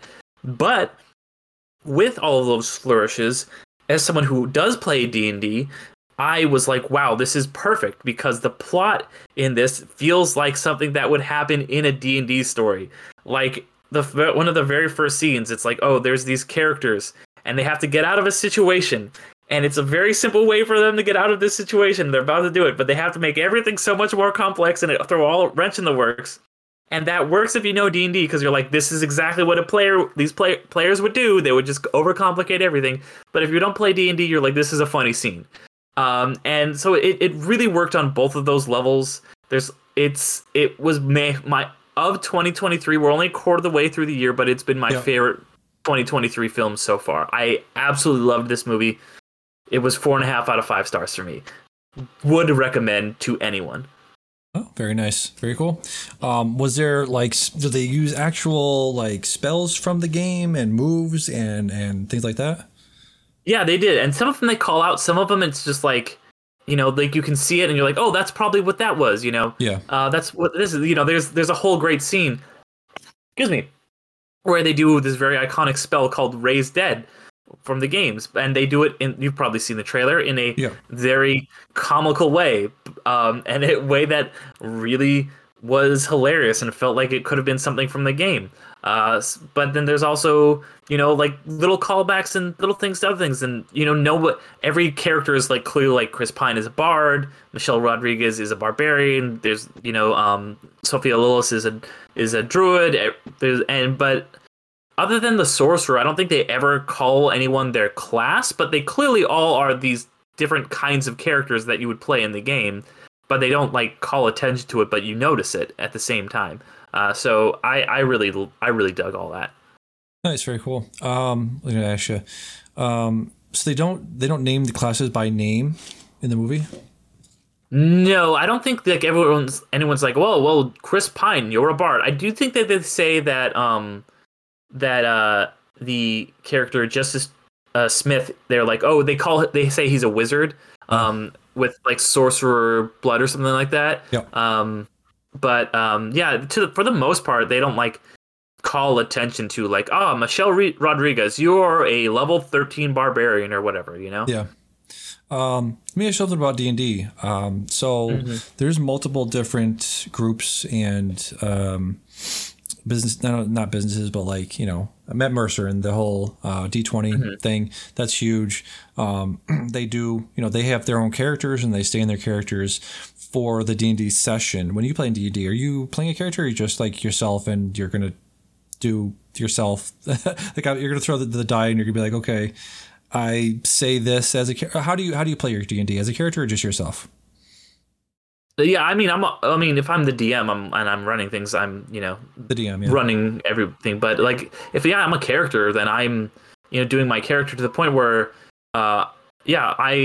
there's me in one of the campaigns, my main campaign that I'm in. My character's named Lysander, and I will say like, you know, I will kind of go back and forth between Lysander does this and I do this, but it's very clear when I'm talking out of character, when I'm talking in character, where, you know, like I'll make jokes and I'll say them in my normal voice, but I'll put on like a certain affect to my voice when I'm Lysander. I'll be a little bit more like this or something, you know. So you know, it is. I'm not me. I'm Lysander. Right. You know, I'm definitely playing a character. Yeah. So like, let's say you're just like at a shop, right? And you're in the campaign, you're in a shop. Does the things you do, does that affect the result of the transaction? Like if you're going up to a merchant and you're like, can I get a discount? You roll for the success of that interaction, right? Yeah, I mean, it depends on how your DM wants to run it, because every DM will do things differently. Some DMs are very, very by the book, and you know, they're just like, oh, well, whatever's written in the story, we have to do. I don't really love that style. Yeah. But you know, like if my players came to me and they're like, oh, hey, you know, I don't DM anymore, but when I did, it would be like, oh, we're at this guy and they want to haggle. I'll be like, okay, you want to haggle? Sure, go ahead and roll a persuasion check. Or if you're trying to intimidate him, roll intimidation check. Or you're trying to lie to him, roll a deception check. You know, you can. That's the good thing about it. It's not like a video game where you only have a certain amount of options. You can literally do whatever you want and change the story any way you want, and things will turn out differently. It's based on just how creative you can be as a player. Yeah, because that's what I was wondering of, like, you know, you go up to the merchant and you're like, hey, I would please like a discount, and that's, you know, that's charisma, or that's, you know, that's a different skill set, right? So how do you sort of navigate that when you go up to a merchant and you're like, when you start out, does your character have like, you know, intimidation levels, and your charisma level is a certain point, and you know, stuff like that. So when you go up to the merchant, let's say your charisma is higher than your intimidation, then you would just use, you know, can I please have a discount? As opposed to, I'm going to cut your head off if you don't give me a discount. You would only ever say, you know, please, or would you, as a character, if your intimidation is low, you just wouldn't try to intimidate the guy? Is that how that works? I mean, yeah, you probably want to lead into what skills you have, but every situation is going to be different. If you looks like this guy is not going to be persuaded, then you might try a different tactic. You know, I also would, you know, because you start out with different levels. Everyone has the same amount of skills they can pull from, but they're going to be better or worse at certain skills depending on what they took when they started, and you know, if they've taken anything, they've leveled up and stuff like that. But it also depends. Like if you're like, I walk up to the guy and I say, please give me a discount, then I'm gonna like, okay, cool, roll your perception, and I'm gonna be like, you're gonna have to roll really well to do this. But if you come up and you're like, I walk up to the gentleman and say, hello there, sir, you're looking very well, and I would like to purchase some of your wares, and I was wondering perhaps if you like do a good job of like role playing it out and like making things, I'll be like, all right, you know, this is gonna be an easier check instead of having to roll, and you'll roll your D20, you'll add your score, And so instead of like being like, okay, you have to beat a 20, I might be like, you have to beat a 10 because you played it really well. This is going to be an easier check. That's what I was wondering. If you put more, you know, you put more stuff on if you put more effort into saying the thing, then will the DM be like, okay, yeah, you said a cool thing. I like the way you said that, so I'm gonna help you out there. Typically, not every DM is going to be different. Some DMs might be like, we're playing a pre-written adventure and it says they have to have this kind of check to get by the thing. But typically that's not the case. Typically DMs are pretty lenient and let you players be pretty creative. Yeah. One last question I had about D&D. I go to work. I work with a guy who plays D&D as well, and he was saying how recently the updates, the most recent D&D version, is moving towards a more like level fielded sort of. Everyone has similar attributes, like you were saying, so everybody can kind of do almost anything. Like a bard can do a lot of things that they basically have more of a like an even playing field when it comes to the stats. So you can do a lot of this like same stuff as the other classes can do. And I was playing like MMOs for a long time, and I liked the fact that you are a white mage or a black mage, and the black mage does damage and the white mage heals. It's like you have separate classes for separate reasons. Have people that min-max those stats to be the best healer they can be, or they can min-max stats to be the best damage dealer they can be. Do you like the system where a rogue can cast spells, or do you prefer those classes to be more compartmentalized? Yeah, I like it when the classes are more compartmentalized because, if you want to play a certain class, you pick that class. Yeah. What you're describing sounds a lot like 4th edition, which is not really used anymore. Yeah. Where they everyone was just like a wizard, pretty much. Like everyone got like, once you got the higher levels, got all these essentially spells you could do. Like fighters were still fighters, and they would just say, "Oh, you do this thing," but it would still just be so. Like I was in my campaign a fighter for a while, and then I was like, you know what? I got to like level 7 in fighter, and I was like, I think I want to take some levels in bard. You can do that. You can multi-class. So I, instead of getting to level 8 bard, I was level 7, or letting level 8 fighter. I was level 7 bard with a level 1 or level. I keep doing that. Level 7 fighter with a level 1 bard, and I took a little bit. So you can do this stuff like that too, where you can dip into other things and get some experience over here, but that means you're not getting further experience in your main thing. So, because I wanted to do some cool magic shit. I was tired of just hitting stuff. Fighter does get a little bit boring after a while, but right. Everybody has their own tastes, and that's what's cool. Everyone has their own, like you're saying, like MMORPGs. You need like your cleric to be a healer, or you need your barbarian to go in and take a lot of damage, or your ranger to sit back and snipe, whatever it might be. Yes, yeah, they had like a red mage in Final Fantasy 14, in 11 and 14. Red mage was basically like that jack of all trades. They could do hand to hand. They could do dark spells. They could do light spells. They could do buffing, AOE buffing, so they could give everyone like Phalanx, which was protect all basically. So they had a class like that in the MMO, but for the most part, it was paladins, it was dark knights. Paladins, do the paladin thing. Dark Knights are more dark magic based. They're like Batman. They're like Batman, exactly. They run away. They pretend that they killed Harvey Dent and they run away. Dark Knight, Paladin, Red Mage was fun. I did Black Mage for a while. That was like that was very, what do you call it? Glass cannon. They do a lot of damage, but they're very squishy characters. What else was there? Yeah, just crowd control people. Bards were always good. They had bards in Final Fantasy thing. Yeah, could you do, I know I said the last question, but do they have like, you said, you could go in and be a archer. Can you do like side quests or like crafting? Could you have craft skills where you can like do woodworking and leather crafting and things like that? Yeah, there's certain skills you can take. There's ways you can get them when you level up. Instead of like leveling up your attributes, you can like take feats, and sometimes they will let you do things. A lot of times you'll start based on your background with like skills and different things. So yeah, it's not necessarily, it's not like a side quest thing like a video game. It's more of like when you level up you get stuff, but a DM might even be like, you you spent a lot of time doing this, so now you know, in your like downtime, you like, oh, I want to work on this or whatever. So you now learn woodworking. Like when I was taking my classes in Bard, my DM was like, okay, you gotta like take some time and practice with the Bard in the group and learn to play the flute, and you gotta whittle your own flute. And it was whittle your own flute. That's amazing. Yeah, it was. This might mean nothing to anyone, but when I was whittling my flute, he had me do two checks. One was to see how it looked, and I did horrible, and one was to see how it played, and I got a natural 20. So it like looks real fucking janky, but it plays amazing. I just imagine it like Adventure Time Finn's like janky flute, but he plays it beautifully, like the same vibe. That's amazing. We'll have to try that sometime.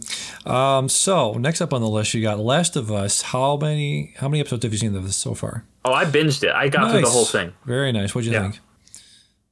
I thought this was incredible. This was one of the best shows I've seen in a very long time. I just love how morally complex it all was, and I thought I loved how like they would just go and to these different places and meet these people, and every episode would be looking forward, but they would just be like, okay, what's going on in this town that is terrible, and just every episode would just end with such a gut punch. You're like, oh my god! Like episode 3 was great. Episode 5, where like the ending of that just got me, and then the end of the whole show. I went back and because I was obviously muted when you and Dion were talking about it. I listened to your discussion with Dion, and I thought that was really interesting. So yeah, I really dug all of this show.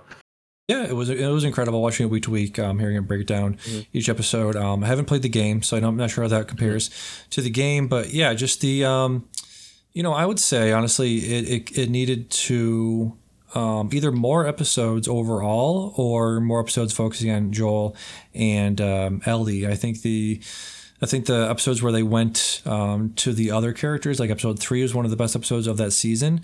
I really enjoyed that. I don't want them to take that stuff out, but I also would like them to sort of supplement the Joel and Ellie relationship. I felt like they did a lot of great world building and a lot of great character building of other people, of Melanie Griffith's character. She was really great in this. All of the other side characters and all of the other side stories were really great, and I really think they added to the world and made it more robust. But I feel like they needed to add maybe 1 or 2 more episodes of Joel and Ellie together near the end. I disagree. I think it was the perfect length, and maybe it's because I binged it and just like watched them together. Like you had these big gaps watching it week to week, but like binging it as I did, like I got to just like watch them just kind of go along on this long journey, and then they would have like a break, and it's like, okay, it's like 4 months later, and then you'd have it just felt like very well doled out. It's like, okay, now they're fighting at the beginning, but then you have the whole test thing, and then he's kind of like begrudgingly going along with her. Now he's starting to become protective, and like the teachers are this, and then they go through all these horrible things, and I really dug that. And I also just wanted to say, after listening to your kind of debate with Dion, not debate, because you basically just told him how it is, and he was like, yeah, okay, I think that. But I think that you were right in what you were saying about that it probably wouldn't. Spoilers. Yes. Everyone. Yes. But how it was right about how it probably would not have made a difference what happened with Ellie. Like they probably would not have been able to retroactively make a cure. But I don't think that excuses anything Joel does. I think that Joel, like Dion was kind of saying, it's completely inconsequential to Joel. It does not matter that she was like able to cure the people, and both. And there's even that moment where it's like, well, that what would her choice be? And you're not giving her. Neither of those characters were giving her a choice, right? And I think that probably her choice would have been to try and save the world, at least try. Yeah. But she didn't want to do that. And I think honestly, the more damning thing for Joel was not going in and shooting a bunch of people and killing the doctor and whatever. But the more damning thing was him lying to her. Sure. After she's like, tell me the truth. Because I think, he absolutely doesn't care. And it's something I was thinking about, and, neither of us obviously have kids, but like Dion was saying, like, he's like, he has a daughter, and like I think he alluded to saying like he would do the same thing, like I was like thinking what my dad would probably do. That I just had this funny image of my dad who like walks with a limp, just running in like, So, I think that's speaking about this unconditional love that he has for her, and It's just really fascinating because it's like, yeah, that is a good thing, but also, it's so morally complex, and I don't think there is a real right answer to what he should have done, because if he hadn't done that, that would, like you were saying, it probably wouldn't have made a difference, but that's not why he was doing it. So right. I thought all of that was very, very fascinating, and I just thought every episode it got more and more complex, and to end on that, I was like, oh my, it was such a gut punch. Yeah, one of the best shows this year, one of the best HBO shows in a long time. Yeah, it's gonna be very interesting going forward. I know I haven't played either game, but I did some. I've seen a lot of the videos. I've seen a lot of the story about what's coming up in the next part of the game, or part of the story. And when that game came out, I think the second game came out in 2020, and when it came out, it was very divisive. I remember a lot of people being, like some people being like, this is the worst, and some people being like, I love this. I didn't hear any details, so no spoilers, please. No. But I remember, people being very, very divided on where they fell on the way that they left things. Yeah, and I'll be interested to see how that hits more general audiences. It'd be very interesting to see how if they do change anything, what they change, because they did change some stuff from the game in the show. Very interested to see how they present it. Yeah, all that stuff. Can't wait for more of that. Yep. Yeah. The last thing you have on here is Jury Duty. This is an ad I see pop up on TikTok a lot. This is James Marsden in a Joe Schmo show. Do you know what the Joe Schmo show was? I fucking love the Joe Schmo show. That was one of the reasons I was on board with this. Right. I absolutely loved season 1 of that. It was so brilliant and funny, and just kind of just taking down reality TV. Yeah, for anybody that doesn't know what the Joe Schmo show is, it was a very early reality show, in the early 2000s, right? It was 2004 or 3 or something like that. Somewhere around there. It was basically one guy was a real person, didn't know what the story was or what anything else was going on, and the rest of the crew and the rest of the cast was in on it, and it was like a reality show where it had a loose storyline, and they had to play around, make Joe think he was on a real, quote unquote, real reality show. So this is basically what that is, right? What Jury Duty is. Yeah, except in Joe Schmo, when the people would have asides, they would be like, okay, they would break character. They would be like, yeah, he did. They would talk about Joe, he did this. We're curious to see what he does here. This is just an improv comedy office style show. It's made by one of the showrunners of The Office, but just one person doesn't realize that it's that. So it's even more just there's even there's asides where people are talking to the camera and he's not there. They're just doing this whole improv thing, and it just has this extra wrench of also being a Joe Schmo thing at the same time. And the guy is so hilarious. He's so funny. They got the perfect guy to do. Then James Marsden, that's one thing that always gets me, is when celebrities play just obnoxious, ridiculous versions of themselves. I love Don't Trust the Bee in Apartment 23, where Kristen James Vanderbeek is basically doing the same thing. And James Marsden's so good, where he's just keeps talking about shows and movies. He's alluding that he's going to be in a Quentin Tarantino movie, and so it's so funny. That's awesome. My guy, is on Freevee, right? Freevee TV. It's on Freevee, so literally anyone can watch it. It used to be IMDb TV. It's owned by Amazon, so it's Amazon's free app that you can just watch it on. So amazing. Check it out. It's so good. Very cool. All right, so before we get to letterbox assignments and before we get to plugs, let's take a quick break. So we can go to the bathroom, and we will be right back. And we're back. Letterbox assignments this week. Damien had The Help. I did not watch it, unfortunately. Didn't have time. Couldn't fit that in my busy schedule. Busy beaver over here. Derek, you got Loving. This is Jeff Nichols, one of my favorite directors. One of my favorite directors from the 2010s. What do you think of Loving? I really enjoyed this movie. It, of course, for anybody who's not familiar, is about the case of Loving v. Virginia, which was the case that ruled that interracial marriage would be legal in the entire country, and that blocks on that were illegal. And this happened in 1967. So, way to go, USA. Keep being fucking racist until goddamn this late 60s. Yep. It's really a very interesting emotional story. It's interesting because you realize you're watching, you think, these are going to be these huge like Rosa Parks, Jackie Robinson-esque figures, but they're just kind of like a normal people. They're just like people that fell in love that happen to be of different races and lived in a state where that was illegal, and they just wanted to be in love and not be these huge public figures. And there's even a little bit of, I wouldn't call it strife, but a little bit of just, Joel Edgerton, who plays Richard Loving. He just kind of, all he cares about is being with his wife, and he doesn't really seem to care about the movement in general. Like, and then Ruth Negga, who plays Mildred, is more kind of like, well, we can help other people out, but they're both very quiet, internal people. Both are very, introverted, and it's really good. They both give these very reserved performances.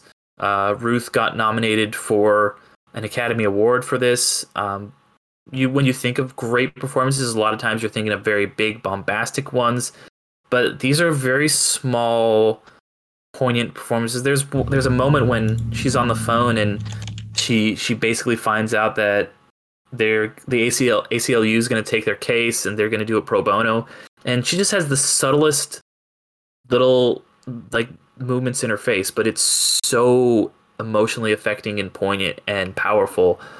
So I would really recommend this movie to anyone. It was made in 2016, so it was poignant then. It's poignant again now, about how people are still fighting for marriage equality.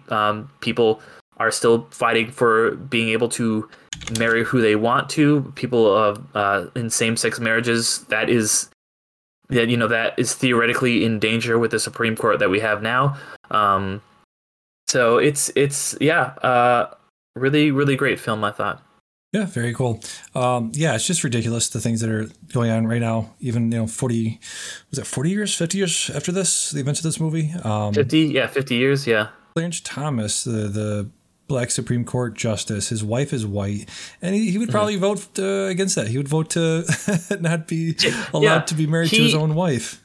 He after they got rid of Roe v. Wade, he named off a bunch of other cases that he wanted to repeal, and one of them was the gay marriage one.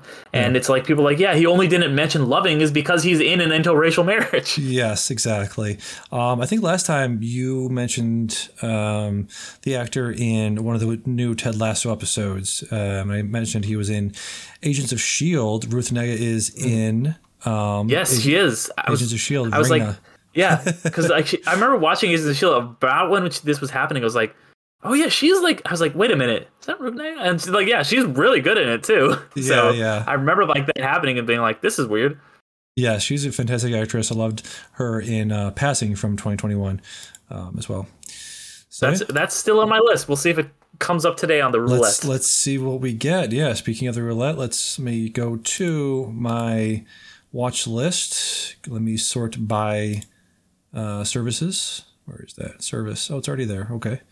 My services. Sort by my services. Go to shuffle. Let's see what we get. Oh boy. Let's see. So a little bit of problem because Monty Python and the Holy Grail popped up first, but I know you've seen that. I'm not sure why that's on there. So there's some other. You just gotta watch The Help. I'll watch The Help. Okay, I'll do that. Yes, I'll do that. Because there's a bunch of shit on here that's like, there's a Pakistani movie on here. There's We Met in Virtual Reality. Have you heard of this one? We Met in Virtual Reality. No, where are you getting these movies? It was a documentary in 2022. It was filmed entirely inside the world of virtual reality. A documentary about people that met on VR chat and got married in the game. So that was something that seemed interesting to me at that time. Well, I mean, I lived with a guy. My old roommate that he met somebody on Final Fantasy Online, so I don't need to watch a documentary. I watched it happen. All right, so I'll put The Help again. That'll be my assignment. How about you? Go to your shuffle list and shuffle and let me know what you got. I just did shuffle. You know what? Here we go. This is perfect because it's the one that I got that I didn't. I got a couple weeks ago that I missed watching, but it's an education. So I will make sure to watch it this time because it was not available last time. I got this like a month or two ago, but it's on. Stay with me. Our favorite free app. Freebie. Nice. Yes, there we go. So I guess I'm watching An Education starring Carey Mulligan and Peter Skarsgård. Yes, I like both those people. All right, let's do some plugs before we get out of here. Medium blog is there if you want it. I gotta get back into that again. Letterboxd B for Benedetta. B_4_Benedetta. 4 away from 100 followers. So get me to 100, please. Just friend me there, and I'll friend you. I'll follow you back as we do. Film SAS on YouTube, Anchor.com. It's now Spotify for podcasters. Go there to make a free podcast. And I'll check out all the interviews. I talked about Day Tripper on this episode. I was on the episode of iFanboy, did an episode of theirs early on in the pandemic, and we talked about Day Tripper there. Yep. And I had them on my podcast last year, so check out that interview. I go over where they came from. They were one of the people that started a podcast back in, like, I want to say 2006 or 7, whenever the first ones got going. So they've been doing it for a long time. They're one of the originators. They are seasoned veterans. They are elder statesmen of this thing we're doing here. One of the reasons I did this was because of them. So check out their stuff over there. Derek, what you got to plug? Nice. My plug is, as always, the Underrated podcast, the other podcast that I do. It is released every other Monday, so same day that this comes out. Underrated also comes out. This week we are talking about The Game, the 1997 David Fincher film. Speaking of Fincher, starring Michael Douglas. We had on a couple really cool guests from the podcast Films and Stuff. So Pete and Ethan came on and talked about that with us. So check that out wherever you listen to podcasts. Look up Underrated or look up Undercast Company, and we're on all the socials and all the podcast apps there. I fucking love The Game. I saw it recently, in the last 3 years. Yes, I mean, no spoilers here, but Jesus Christ, that movie, right? Right. Whew, I mean, just real quick. That last scene everything had to come together perfectly. He had to fall in a perfect way. That thing had to catch him. What the fuck? That was actually a little bit of an issue for me. I was like, how did everything come together so perfectly? Oof. Anyways, definitely check that out. I'll be listening to that to see what you guys thought of that. That's just an insane movie. So Can I Say Something? I've been Damien. And I've been Derek. And we'll see you next time. Bye. Bye.